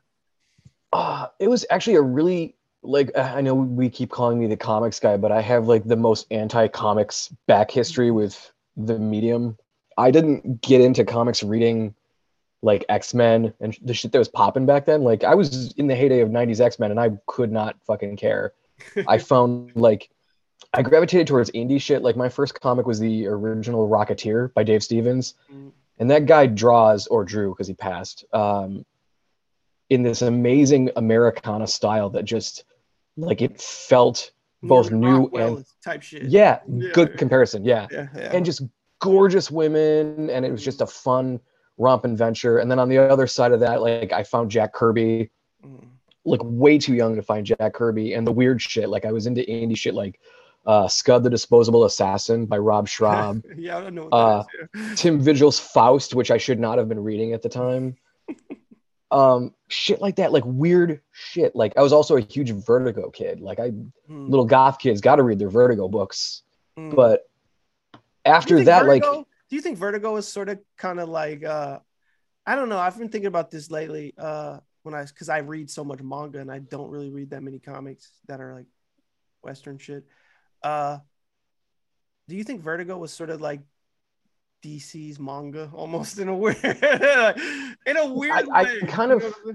I think Vertigo was a lot like Marvel's Epic imprint, where it was like, this is where the mature stuff and the cool outlier shit goes. Yeah. And it kind of had carte blanche to do that because, like, companies were taking chances then. Like, Vertigo was run into the ground because of bad editorial that didn't know its place in the medium. Right. But so no, about around the time that I was like really into cool comics, I gave up on comics for a while, and I saw Akira, and it changed my fucking perspective on things, because then I found the manga and it made me want to make better comics. Like, I wanted to read better comics. I demanded more from comics suddenly because holy shit, this thing it's a beast. Yeah. And to say that it had a profound impact on what I demand out of a comic and what I demand out of myself making them is an understatement, because this thing is insanely dense. This is the type of thing, and this is what I found as I go through the volumes now. This makes you actually read comics better. Yes, it does, because it's very deliberately paced. Yeah, since I've started and I'm making my way through all 6 volumes, like anything else I've read, I just like this. There's something about this that just it makes you be intentional about the way you read it and pay attention, and it's like, and it filters into sort of anything you read outside of it at that point. Yeah. You do kind of learn, it's like a primer for reading better comics, essentially. Yeah. Like you start to realize, like after you read Akira, you look at Western comics as like, oh, that's kind of like a summary of a really interesting story and not exactly the whole story. Like you get every working angle in Akira, and you don't get that in Western comics. Western comics are very prolonged, but in a way that's made for the trade, or condensed in a way that's like, well, this is a filler issue. Yeah. And to touch a little bit on, because I know like I have a tendency to just have bigger sort of conversations in general, to sort of try to make it a little bit more specific about back on to this first volume. One of the things for me that I noticed upon this first like revision, or revision is not the right word, but revisit of this first volume is in comparison to the anime specifically, was that the relationship between Kaneda and Tetsuo is very different here. And what I mean by that is like, it is what Otomo manages to do in the anime is sort of solidify that sort of relationship of them being friends, where I feel like in the first volume of this, it's not as clear, where it's like they're pretty much enemies fairly quickly. Yeah.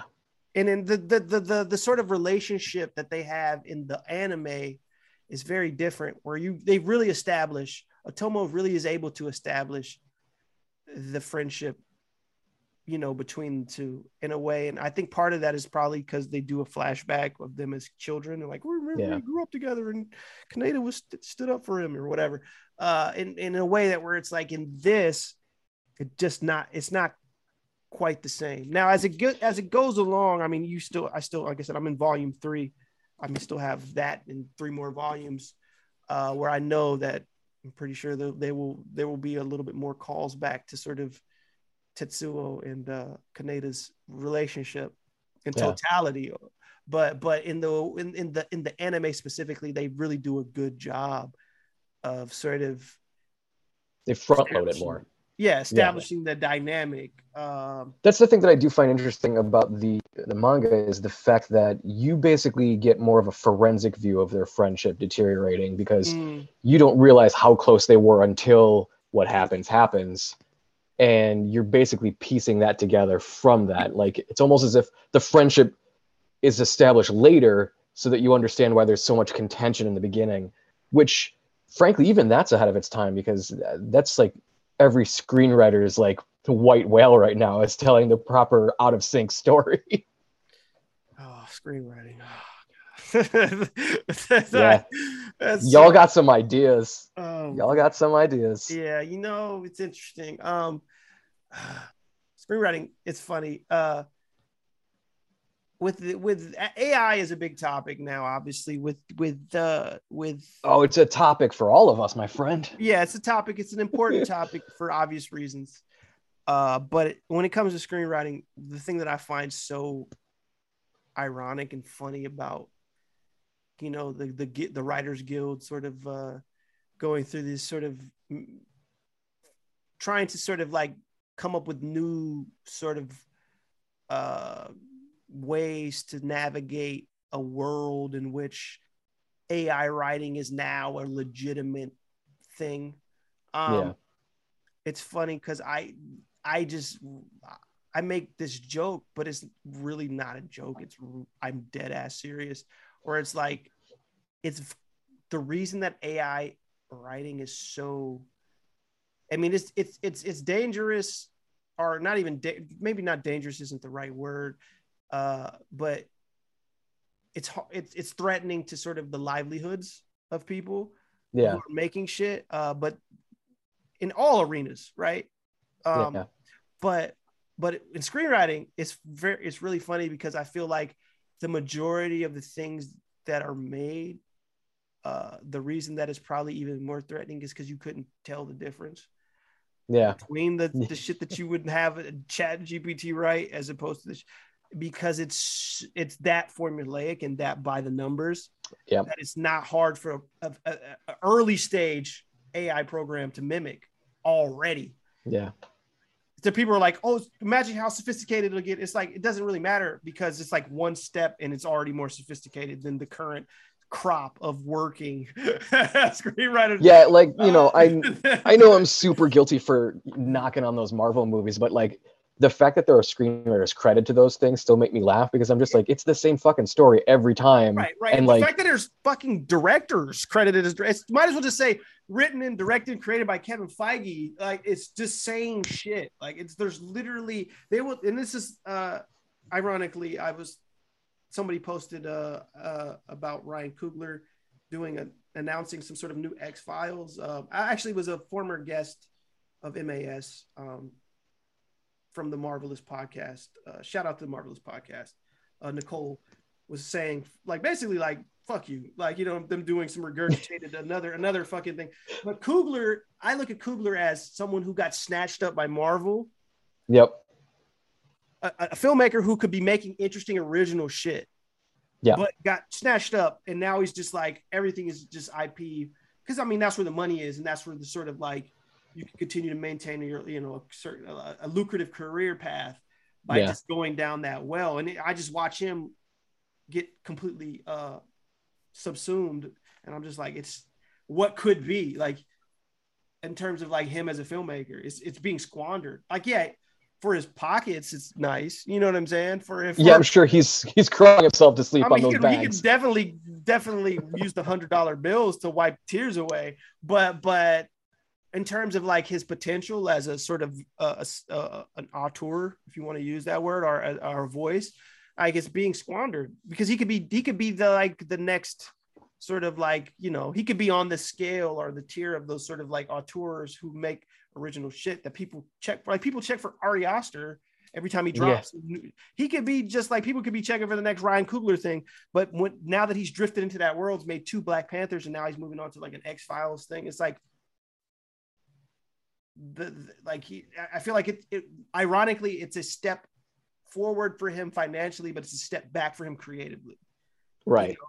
And that's the downside to being one of these working creatives, though. Mm-hmm. Like, if you deprioritize the money, you'll always have profound output. But like, as working creatives, none of us will deprioritize. Like, it's impossible to say no to money when you spend so much of your career kind of starving. I talked about this specifically with Adam Simon on MAS, which and here's the difference, right? I say this all the time. And I said this to him. I said, there's a difference between taking a gig for money when you need to pay the bills, right? Yeah. And taking you said that in our last conversation too. Yeah, where it's like, I was like, one person gets that.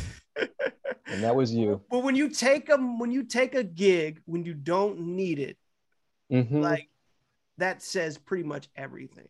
You know what I mean? Like where it's like, at that point you've crossed an important line in your path, in your journey, and it's set you down a different path.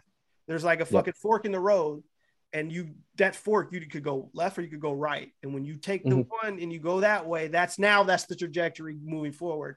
And and good luck ever trying to like reverse course and go the other way at that point. You know what I'm saying? So it's something that, like, it's a champagne problem, but it's significant. It's a significant champagne problem, because it's going to dictate sort of what you do moving forward in a very significant way as someone who creates shit. Where it's like, of course, if you got to pay your bills, you're going to take jobs. But like, a lot of these people that we talk about who have these, they don't need, their bills are fine. Most of these people are set for life. And they're taking these sort of bags when they don't have to, when they literally could do what some of their, some of the other, like, I'm not a big Nolan guy. I'm not, but like, he's decided that like he's going to do his weird Nolan puzzle movies. Because he's, I really wish he'd stop. I mean, he's in but whether we like them or not, right? Sure. He could be doing the next 7 DC movies or Marvel movies if he wanted to. Yeah. But he's not. He's still making money, still fairly successful, but that's just one version of what I'm saying, which is like, look, you don't have to completely be like set on like, well, I'm going to mire away in obscurity. Like there's other models that you could look at from other people's careers where you're like, oh, well, like, yeah, he's making movies at a certain scale and they're getting wide release, but he's not completely just like Disney. I'm going to do Star Wars. Like, you know, like the fucking Daniels, like what are they, their next thing is like a Star Wars thing. Oh, yeah. Oh, is it really? They win a fucking Oscar and now they're doing the Star Wars thing. It's like, it's over. It's fucking over. They're done. Like they got all their Oscars. It's over. Like, first of all, I've never watched that shit. I don't really like the Daniels. I find them annoying as personalities. I don't know them personally, but I just find them like to be annoying. But oh man, said, you got a hand in your card. Everybody that liked Everywhere, Everything, Who's Gal, again, The Method of Madness. I don't know. I'm sure that movie's fine. I doubt it's the best movie of 2022. Shout out to Blonde and several other movies that were snubbed. But that being said, you and me are like the only people who talk about Blonde. People with good taste talk about Blonde. Let me just say that. Good.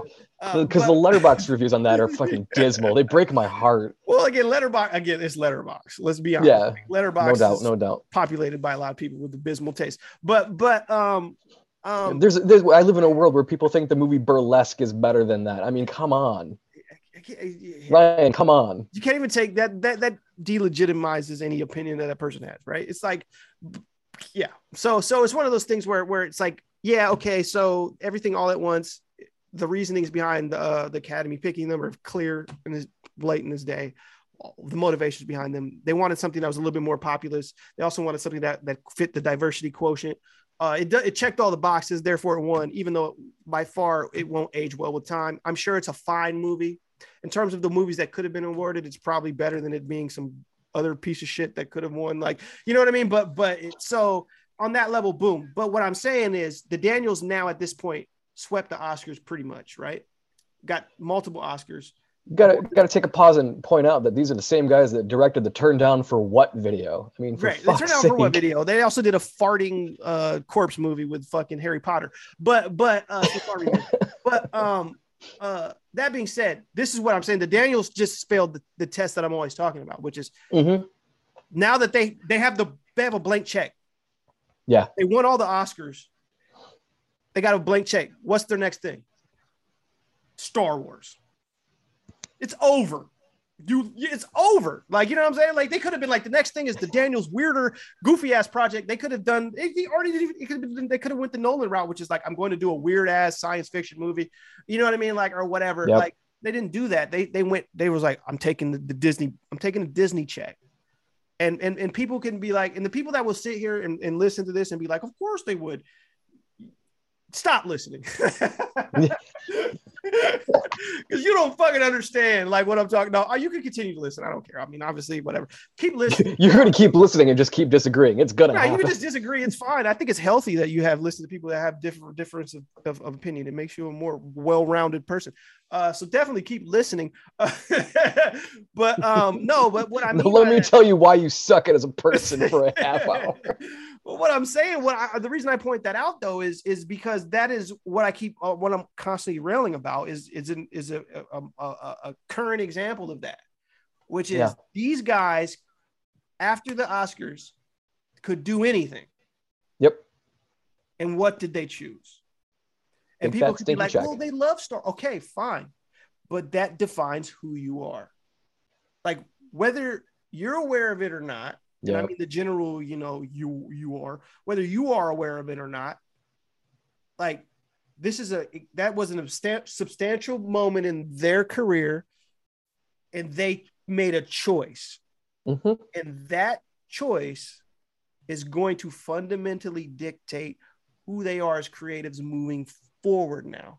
They've set that into motion and there's no going back. Every now and then, you may see a reset, but usually that's because there's a massive catastrophe. Like they do something and it's a huge monumental failure and they get put in director jail or some shit. And then they have to sort of rebuild themselves and reclimb the mountain. And at that point, you can probably now you can choose a different path. But most times that's not the case. Most times it's like now they're set. Now they're going to go down this path, and there's no turning back. You know what I'm saying? Man, they're just giving everybody a Star Wars movie now. I'm like, what the fuck? Yeah. There's like 38 Star Wars movies in development. I don't even understand why. Like, I grew up loving like the Star Wars movies, the original movies, right? I don't understand why you would want to make one. Like, I just don't understand it. Like, I've had this thought myself because like that was my shit growing up. Like, that was my warm fuzzy. That shit is great as like faded old 70s space fantasy movies. Right. I understand it. I understand it from a financial standpoint, but that's it. Here's the thing.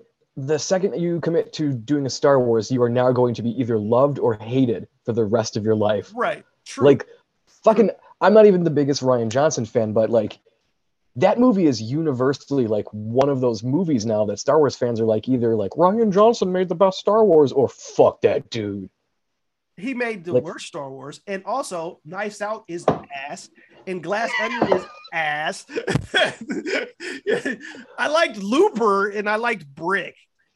But like, Rian Johnson, here's the thing about Rian Johnson. Here's the thing. And I'm sorry to cut you off, Carl. But Rian Johnson thinks he's smarter than he is. And he has a disdain for the things that he makes. And what I mean by that is like, obviously, clearly he had a disdain for Star Wars when he made his fucking Star Wars movie, right? He was like, this is bullshit, fuck it, throwing it out, boom. But also now that he's making an original Knives Out, he hates that shit, that Clue style mystery shit. Like, are you watching? You're like, oh yeah, he thinks it's dumb. Like, this is dumb. I'm gonna show you why it's dumb. But it's like, actually, yours is dumber than the shit that you're saying is dumb. I was gonna say before, I really wish I lived in an alternate timeline where the promise of Brick was the film career that was delivered upon instead of the stuff that got churned out. Because there's a lot of good ideas in Looper that are just not budgetarily executed as well as they could be. Like, that movie could have been a very massive sci-fi movie. Yeah, I liked Looper. I think that Looper has definitely some things about it that you're right, that it could have been expanded upon, and it could have been an even better movie, and one that had a bigger cultural impact than it did. I do think it's interesting that the little backstory of that is, what was it? What's his name? Shane. Why am I blanking on his name? He made Upstream Color. Shane canceled. Shane Carruth. Yeah. I know Shane Carruth had some limited involvement in Looper. You gotta thank you. Well, because at the script level, I think Shane was helping Ryan. As a time travel expert, Shane Carruth was helping Ryan, which is probably why, if you read the Looper script, it's probably one of the better scripts that Rian Johnson has ever wrote. It's probably I don't disagree. You disagree? No, I don't disagree. I actually really like the Looper of the script. Interesting. Let me do tell. Because I'm like, that's the thing, though. I read the script before the Brothers Bloom was awful. Like, Brothers Bloom was a terrible script. It's a terrible, stupid movie. I have a working theory where I feel like Rian Johnson would have been appreciated if he came up with like the Frank Oz's of the world. Like, I feel like he writes movies that don't fit generationally. Writer. He's not a good. Well, writer. yeah. Like he's a technically competent director. Like, in terms of like, his movies will always look like, oh, this guy knows where to point the camera. This guy understands how scenes are constructed. But he's just not, anything beyond that he's just not, like, he just doesn't have that. He doesn't understand it. Like, you know what I'm saying? Like, as much as he believes he does, because he'll open a Star Wars novel and point a finger at it and be like, look, this stupid thing happened in this book, so that justifies my stupid Star Wars movie. Like, no, it doesn't. Your shit's still dumb, but whatever. I take mild offense at you saying stupid book and pointing to Akira when you say it. So. Right. But when I point to Akira and say stupid, I mean stupid in the sense of the stupid good. Bonics, the 90s era Bonics, just stupid fly, fresh fire. This shit is stupid dope. But yeah, like Rian Johnson. You made me want to just start saying fresh again. Fresh. We need to bring fresh back. If anything, that's one of the goals of this podcast is to bring fresh back because Rotten Tomatoes took it and fucked it up, and we need to reclaim. We need to take back fresh. Rotten Tomatoes. What makes or breaks movies for Middle America now? They're just like, did you check the tomato scale? The tomato scale, yeah. No, I didn't. See, that's what I'm saying. I don't need fresh produce. We are living in a cyberpunk dystopia. it really does all come back. Like that foundational, like cyberpunk, so many ideas. Even when it comes down to like the government in Akira, it's very much somehow it got post 9/11 world on the nose before post 9/11 culture existed. Yeah.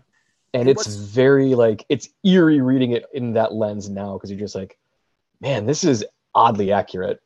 And not only that, but like in the manga, they go into, when you start to read through the volumes, they start to talk about like these like specific attempts at like there's these factions in place. There's the what's his name? I'm blanking on his name. Natsu. What's the little fucking guy who's like the head of the rebellion? Oh, the little old guy. Yeah, and he's like, but he's also he's got ties to a religious extremist group, and they're trying to do a military coup. But then there's like the military aspect, but then there's a dissension amongst the military because it's got the colonel, and they're like you're no longer allowed to.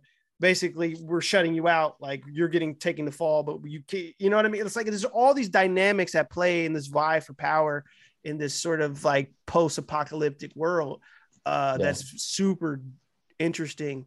Given, you know what's funny about that? There's something about that is still like, you say all that shit out loud, and you're like, yeah, but it's so clear on the page. Like all of the like. Art and pacing aside, like the writing on this is very, very dense, but understandable in a way that works that try to be this fail abysmally. Like I recently made Jenna watch Southland Tales, which is a movie that Kelly, by the way. Let me tell you something. I'm like one of 4 people that not only like that movie, but I own it on physical. Because it goes so hard into the paint for like the ideas that it presents, and it's pretty interesting. Well, but Southland it doesn't deliver on the promise. Southland Tales is one of those movies that has had a reassessment. It's become in vogue to say Southland Tales is actually pretty good. That's become more of a thing now. So it's definitely one of those movies that has benefited it. And also, like they all just playing. I was there when it came out. Yeah, but like the director, 4 people. The director's cut, the one that they showed at the festivals that got fucking like that's the one that's supposed to be the best one. I don't know if it is. I don't know if it's true or not. I haven't never seen it. I know that there's different cuts available now too, though. But Arrow did a nice release of it, and it's a different movie for sure. Mm-hmm. It's all there. Richard Kelly's an interesting kind of person to track their own sort of career, because it's like there's a person who I don't think Richard Kelly's ever had that moment though, because he's never had anything that's been above a cult. Donnie Darko was like the cult success, right? And then which led to like sort of other projects which also were either sort of like went unnoticed or went unnoticed, and then they either completely just went unnoticed or went unnoticed initially and then got revisited and achieved a similar sort of cult status to Darko, which again, it's definitely been an odd career. I mean, he did the script for Domino, if I recall correctly. Like he had a hot minute of being like a script doctor based off the fact that he couldn't get his second movie, Southland Tales, which talk about ambitious for a second movie. And like that's huge, which nobody saw. Less people saw The Box than Southland Tales, and Southland Tales had cast. Richard Kelly. It is nice that Southland Tales is The Rock's lowest rated movie. Yeah, but he's an interesting guy because he's one of those creators who is like so weird that like they want to give him a career. They want to, like certain people they like roll the red carpet out for, but he's just too weird to ever sort of like, it's not even by choice. I'm pretty sure if he could, he would.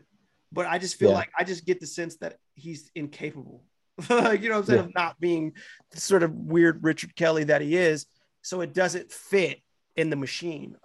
So it's like, they're like, come on, Richard, just make some normal shit. And he's like, okay. And then it's like Domino, you know, and right. You know what I mean? It's like in Tony Scott, Tony Scott was able, rest in peace, was able to sort of bring that, commercialize it. Yeah, commercialize.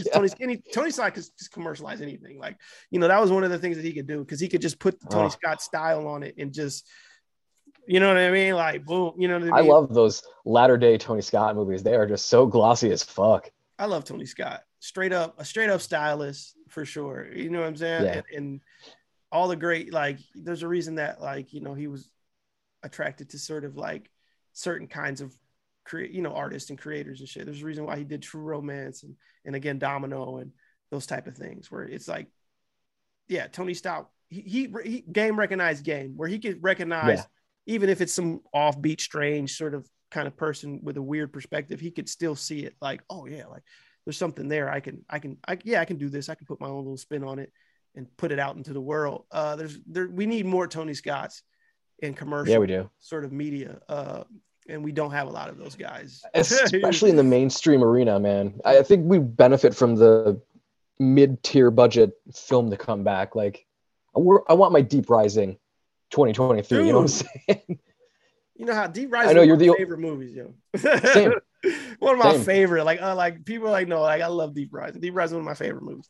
Even to the point, that's what I'm talking about. Like, get that simple concept with a strange little twist and just like beat your fucking drum to it, because that's going to be a blast. Yeah. I met Famke Janssen one time in Canada. And I wanted to tell her that Deep Rising was great, but I didn't, because I knew she wouldn't appreciate it. And she'd also be like, why is this guy asking me about Deep Rising? Some shit that I don't know about. So I would have bit the bullet. I just said, nice to meet you, and kept it pushing. But I did want to tell her, like, in her mind, like, you know, Deep Rising is fucking dope. You know, you did something really dope there. I know that, like, I know you've made you've been in all kinds of movies in your life, but Deep Rising, you know, sometimes you just really want people to know the real thing. Like, no, listen, Deep Rising. I know you don't think a lot of that movie probably, but it's shit. it's one of those movies too, where every time like someone mentions someone in the cast, I'm like, oh yeah, they're Deep Rising. It's like, that's your go-to movie. Deep Rising is fucking like that. Is like it's really a pity that that just Deep Rising didn't spawn even more monsters under sea versus pirate movies. Not even sequels, but like other movies that are in that vein. You know what I mean? Like there could have been a whole fucking like wave of that kind of shit. You know what I mean? Like that's the thing. I want the mid-tier budget movies back. Like, I don't want to see only major blockbusters. Give me like $15 to $25 million movies. Like, give me some of those. Those are usually my favorite things. Yeah, I think it's kind of coming back, but it's not the same. Like it's unfortunately, I'm gonna say it. Go ahead. I promise not to mention this to myself. I made this promise to myself not to mention Skin and Marine. Oh, you motherfucker. Are fucking the you had to. But I have to, because those are the low super. First of all, those aren't even mid-budget. Those are like one dude got a little bit of money together for no budget, made these movies. But what I'm saying is, but the marketing that went into them, and once they were acquired by sort of these lower tier, like Shudder and like Bloody Disgusting, these very lower tier genre specific kind of places, like that's kind of the way that I feel like there's potential to sort of carve out something in that space where it's not, you know, maybe it's not going to reach the $10 million budget, because I don't feel like those companies specifically are in positions to get those type of budgets, because they're more in the position of acquiring shit. Yeah. But they, from time to time, they will be. I know Brad Mitzka from time to time can get money together for things. Yeah. But it's still very nothing. It's nothing. It's probably you're talking about hundreds of thousands or less. Yeah. You know what I mean? 50,000, because VHS, I don't know how much money they got for that, probably 50K. I don't fucking know. Like, it wasn't much, but but they're very profitable though. Once they actually put them out, release them, they make way more than their money back. And obviously you have, Blumhouse is garbage, but they had a run, and like, did they though? They did, but that run was called Get Out and fucking Insidious, and like then they just like now they're garbage. Let's be honest. If it wasn't for fucking Jordan Peele, they wouldn't be around as much as, maybe with Halloween. No, you said it right there. You said it. What happened was this. Okay, what happened was they had a series of movies that they acquired or helped put out that were major successes for a very small budget.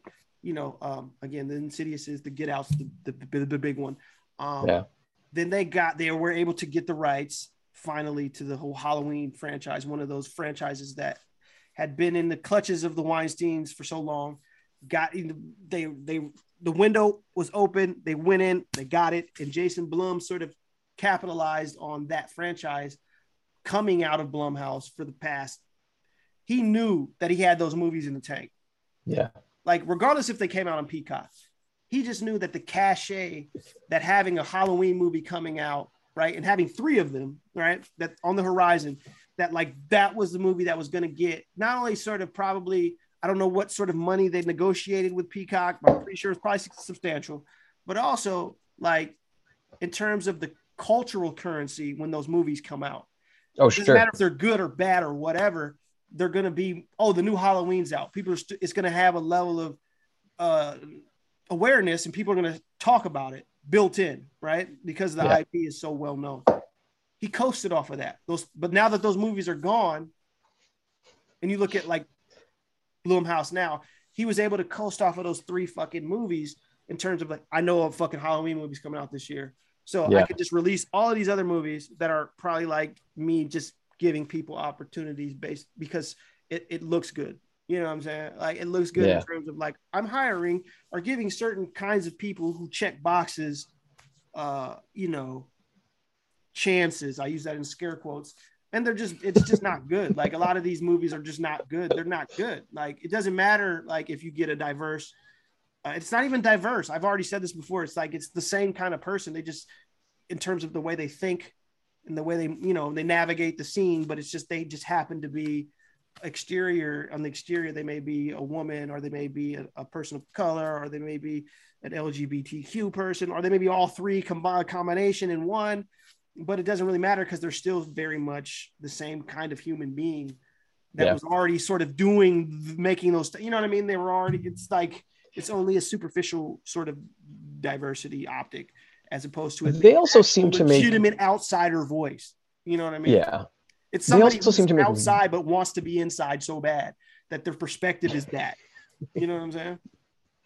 I was going to say, they also seem to make really interesting business decisions as far as like almost diminishing their brand, because they did that thing with Amazon. They did that original thing with Hulu. Like, stop throwing all that money into like these smaller things. Keep that money for the main thing and make better I think, like, it's main been financially lucrative to Jason Blum himself. But Probably, I feel like ultimately, I feel like he did his actual company a disservice. Yeah. In the long run, because he's cashing out and making a lot of money for himself and probably personally expanding his own personal wealth, but it's at the detriment of his brand.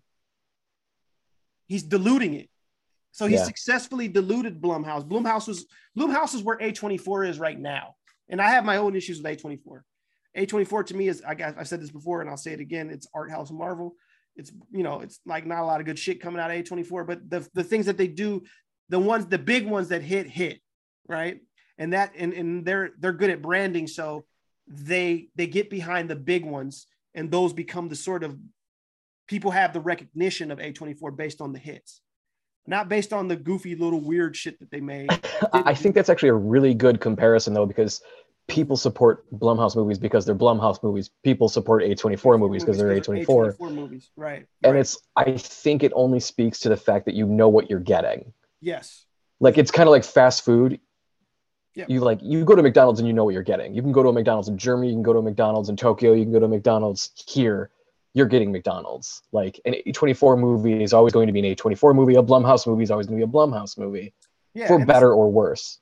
And it's fine. Like I said before, it's not that I don't feel like those companies specifically aren't capable, because they have hits, that movies that I feel like are like legitimate. Like, again, I like Get Out. Like, I liked Hereditary. Like, you know, there's movies that have come through those specific companies that I'm like, yeah, that's a significant movie. It was a movie that, like, obviously was not only financially successful, but there was some merit to it as just a film. Yeah, I have like a love-hate relationship for A24 because of that. Because I'm like, oh, they made Green Room and fucking Uncut Gems. I'm Yeah, like, oh, they also made Lamb. Right. And it's one of those things where it's like, it's not that I don't view that they're incapable of doing stuff that's interesting. It's just that, like, I understand, based on the track record that they've put post those movies, that, like, what their plan is. And I understand that their plan is, and again, it's like all things, which is they're only interested in sort of profit, and sort of like, again, and then people will be like, well, that's what a business is. And I'm like, yeah, I guess it's that fucking dilemma. It's also the business of making art. Right. It's that dilemma when you commercial art, right? It's just there. Like, it's always there. Yeah.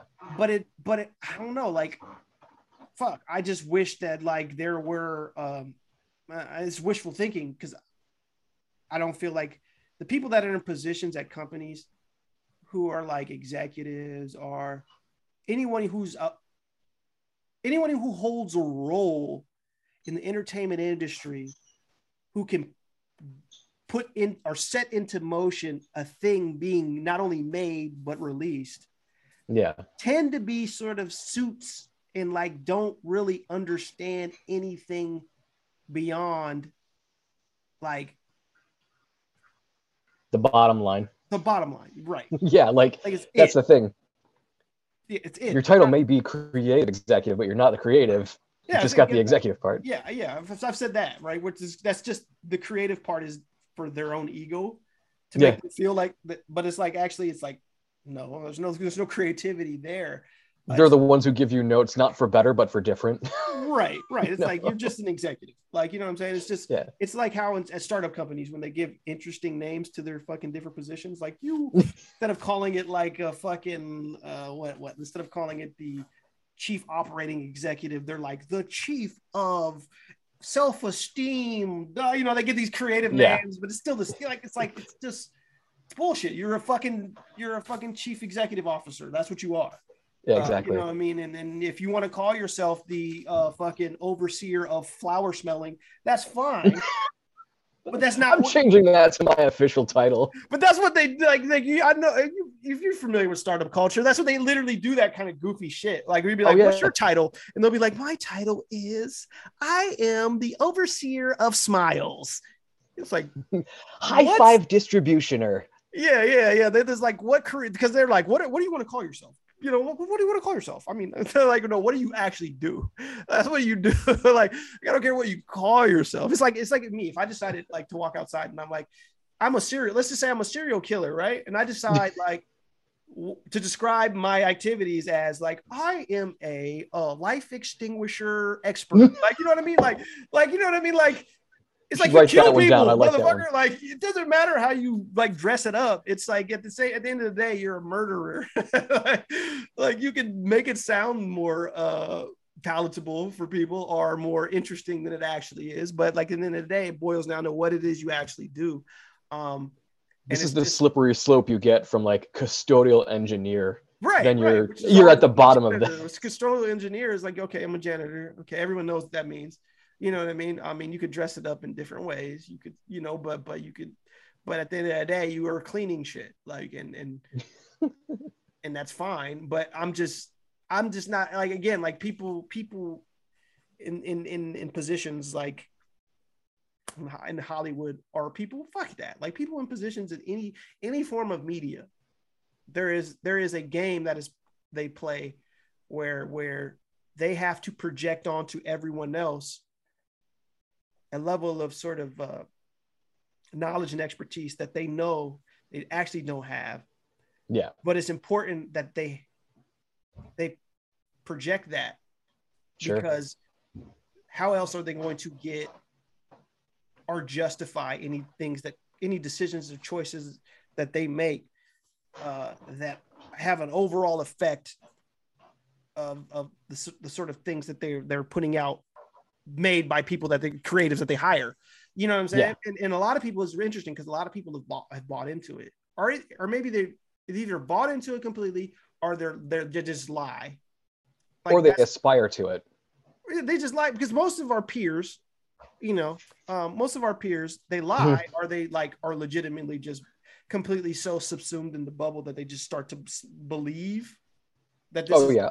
I mean, that's basically the byproduct of internet subculture, though. Yeah, it's MK Ultra. Of like, if you just like over and over again, they hear that these people are talented and experienced and have all this foresight knowledge, and it's like, then they start to believe it. They're like, of course that like the executives at Sony or the executives at Paramount, they're geniuses, and they of course. And it's like, no, they're not. Like, they don't know more about this shit than you. Like, you know what I mean? They don't know what you're. You know what I mean? Like, it's like you're a suit. Like, you don't know how to write. If you did, you would be writing. Right. You don't know how to direct. If you did, you would be directing. You're a fucking person in a suit. You're an executive for a reason. And Akira. we're good at bringing it back. We're good at bringing it back. To close this episode out, because me and Carl could go on forever, which we do. We have. And we have. You know, Akira is definitely one of those. Even though it was made in the late 80s, it has only maintained not only its relevance, but if in its own way has become more relevant as the decades pass. I think it'll continue to do so too. Yeah. I think over time, like, Akira is going to be. I mean, I have a whole podcast series named after. And you're not the only one. Yeah, I'm not the only one. I'm not the only one. You know what I'm saying? So. Few works spur that much of a direct conversation, like. And not only that, like with AKIRA Pilled specifically, my goal is to sort of, because this is such a seminal text, and not only text, because it's art. Like, it's fucking drawings. Oh, yeah. It's a seminal work, okay? Because it's so seminal and so sort of like influential, it is one of those things where it's like its tendrils are in everything. Like, so it's a perfect sort of like catch-all, you know what I'm saying? Which is why when I was like, like, to do something centered around Akira is great. And obviously to start with the fucking great manga. So everyone, if you do yourself a favor, check out volume 1, get all the volumes. I mean, it's me, I must screenshot this and I can put this up for people to see us holding up these fucking books. But go, you can get it for, I mean, yes. I mean, on the back, it says it's $24.99. It's worth every penny, but you could get it for cheaper. Yo, apparently just be friends with me and you can jack my copies, motherfuckers. Well, that's true. You can still, if you know Carl, you can take him out for coffee. Still is fucking Akira. I don't want your damn coffee. I think I've had to replace Akira more than I had to replace Watchmen, and I get more bummed when I lose a copy of Akira than I do fucking Watchmen at this point. I will say this: as much as I love Alan Moore, this is more returnable to. Oh, sure. I mean, even though Watchmen is returnable, let me not undersell Watchmen. Watchmen is great. But there's something about this that's just like, every time I watch the movie, or even if I just flip open this book, I want to read it again. Yeah, like, I just you know what? 2 panels. That's, I think, a good way of describing it is if you're just getting into the medium of quality shit. Like, yes, Watchmen is like your good entry point to understand comics as literature. It's kind of like your freshman 101 class, but then you graduate to this son of a bitch, and you're in for a while. Yes. And you will be fucking, here's another thing. Okay. But to close this, right? To close this episode, I will say this. The movie really sells, and the book does too, to a certain degree, because there's a lot of text bubbles with Tetsuo and Kaneda on them. But the movie, for me, the anime specifically, is really what has me, to this day, I will always think of Akira, and I will always think Tetsuo, and I always think Kaneda, and I always to myself yell those names. Yeah, to myself. You have to yell them. Like Tetsuo, Kaneda, like So I don't know. I don't know if the manga has that effect. I can't tell because it's like the chicken or the egg, right? Yeah. Like because when I read the manga, I think it's uniquely an American's experience with Akira though, because like they got one before the other over there, and like here in the States, when we got that slow trickle down effect, like we were reading the manga and watching the anime of like most major Japanese. I mean, I don't remember Ghost in the Shell without remembering I saw both the anime and reading the book at the same time. It's like it's a very unique of the time experience. You're right. Because it just points to like, yeah, this stuff wasn't over here yet. Like not any way outside of like they both exist simultaneously. You're right. And that's one thing that we just are incapable of divorcing the two from each other. Yeah. Oh, they're the same thing as far as I'm concerned, even though clearly they're not. They're right. They're clearly not, but they are. Like, because every time I read this book and I see Tetsuo scream Kaneda, or I see Kaneda scream Tetsuo, in my brain, the voice is coming through like from the anime, which is I can like it's like a reaction. Like I'll just flip to any page and it's like I can't help it. I'm like Tetsuo, Kaneda. Like it's yeah, like you said, you hear the music when you're reading it. I hear the music. I hear the fucking music. Like there's no way that I can separate the two. So if you have, I don't know again, like I feel like this is such a weird like property because it is so ubiquitous, but it's also like one of those things where you kind of have to know about it too. You know what I mean? Which is weird. You know what I mean? Here's how you're supposed to find it. Your cool friend will give you a recommendation and you'll be like, the fuck is that? And you'll be like, well, they're my cool friend. They did tell me that jazz is okay to listen to, Right, like, right. They got me turned to Deltron 3030. I think they might have been right about a few things. Shout out to the Deltron reference. Yo, that record is fire. I don't give a fuck. That second one is booty, but that original one is the best. Yeah. So thanks again. As always, Karl, it was great. Yeah, man. It was great to we can go for hours on this shit, and we do. Yeah, we do. It's hard not to when you love something, Yes, for sure. It's definitely. And everybody, if you take anything from this, listening to this, is that we love Akira, and you should love it too. And I don't think there's any way that you could read this or watch the movie and not love it. Like, and even if you don't love it, like, because I feel like you mentioned this too. You mentioned how clear when you read this how clear everything is. What's interesting is the first time I watched the anime, I was like, what? And I feel like it's a normal thing. Like, I feel like the first exposure to the anime, people are like, what was that? Like, there's a level of like ambiguity. Yeah. Of that initial, like, watching Akira, you kind of left with questions, which is so crazy because when you read the fucking manga, you don't have that. Like, you know what I mean? Which is very interesting because I do understand. Yo, real talk. Akira the movie is basically an A24 movie. Like, straight up. Like, Karl, you're frozen. I can't hear you at all. Well, Karl is frozen. So that's a good house. There's no way in hell, like, I don't things in that arena. And then you read the book. Can you hear me?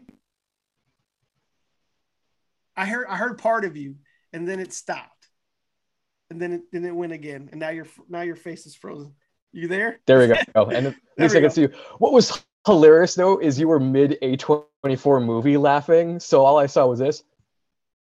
And it was the funniest damn thing I've ever seen. I was like, it went completely silent. My crap internet. Yeah, it went completely silent, and then like it was frozen, and then it was just, and then like I kind of heard you, and then it stopped again, and then it was frozen. So yeah, that's basically our internet saying stop talking. But yeah, man. Thanks, Karl, for coming on and talking about Akira. Feel free to do as always. Plug Karl. What's Karl got going on? What's next for Karl? What's good? Let me know. Let listeners know. Whatever they want to find. They've got Google. We live in the internet age. You know me. I don't like to plug. You want to see? Yeah. Do my Google? Yeah, do your Googles. Look me up. My name's been in the corner the whole time, you know? Yeah, you're literally at the bottom. Well, again, this isn't a video, but it was there. Take our word for it. Yeah. Believe. I'm gonna end the show. I'm gonna end the show with a crucial mic drop. Akira's better than Watchmen. The fuck out. Mic drop. But Akira manga drop. That's it. It's better. Oh, you like 300-page graphic novels? How about 6 of them? Yeah. Amateur. I think this is a safe place to say that. So yeah. Yeah, right. On that note, I look forward to your letters. Yes. Akira's better than Watchmen. We're out. Peace.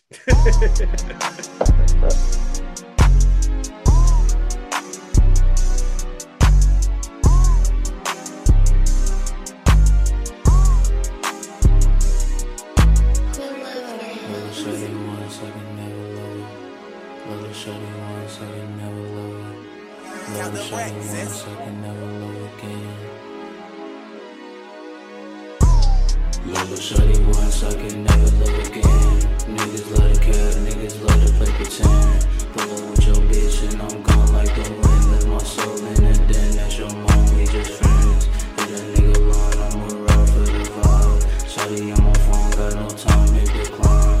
Niggas swear they held you alone for the drive. That's your bitch, now she mine, know you mad, it take time. Level up my wrist, power puff with your bitch. Pull up in my whip, BM duck, catch a flick.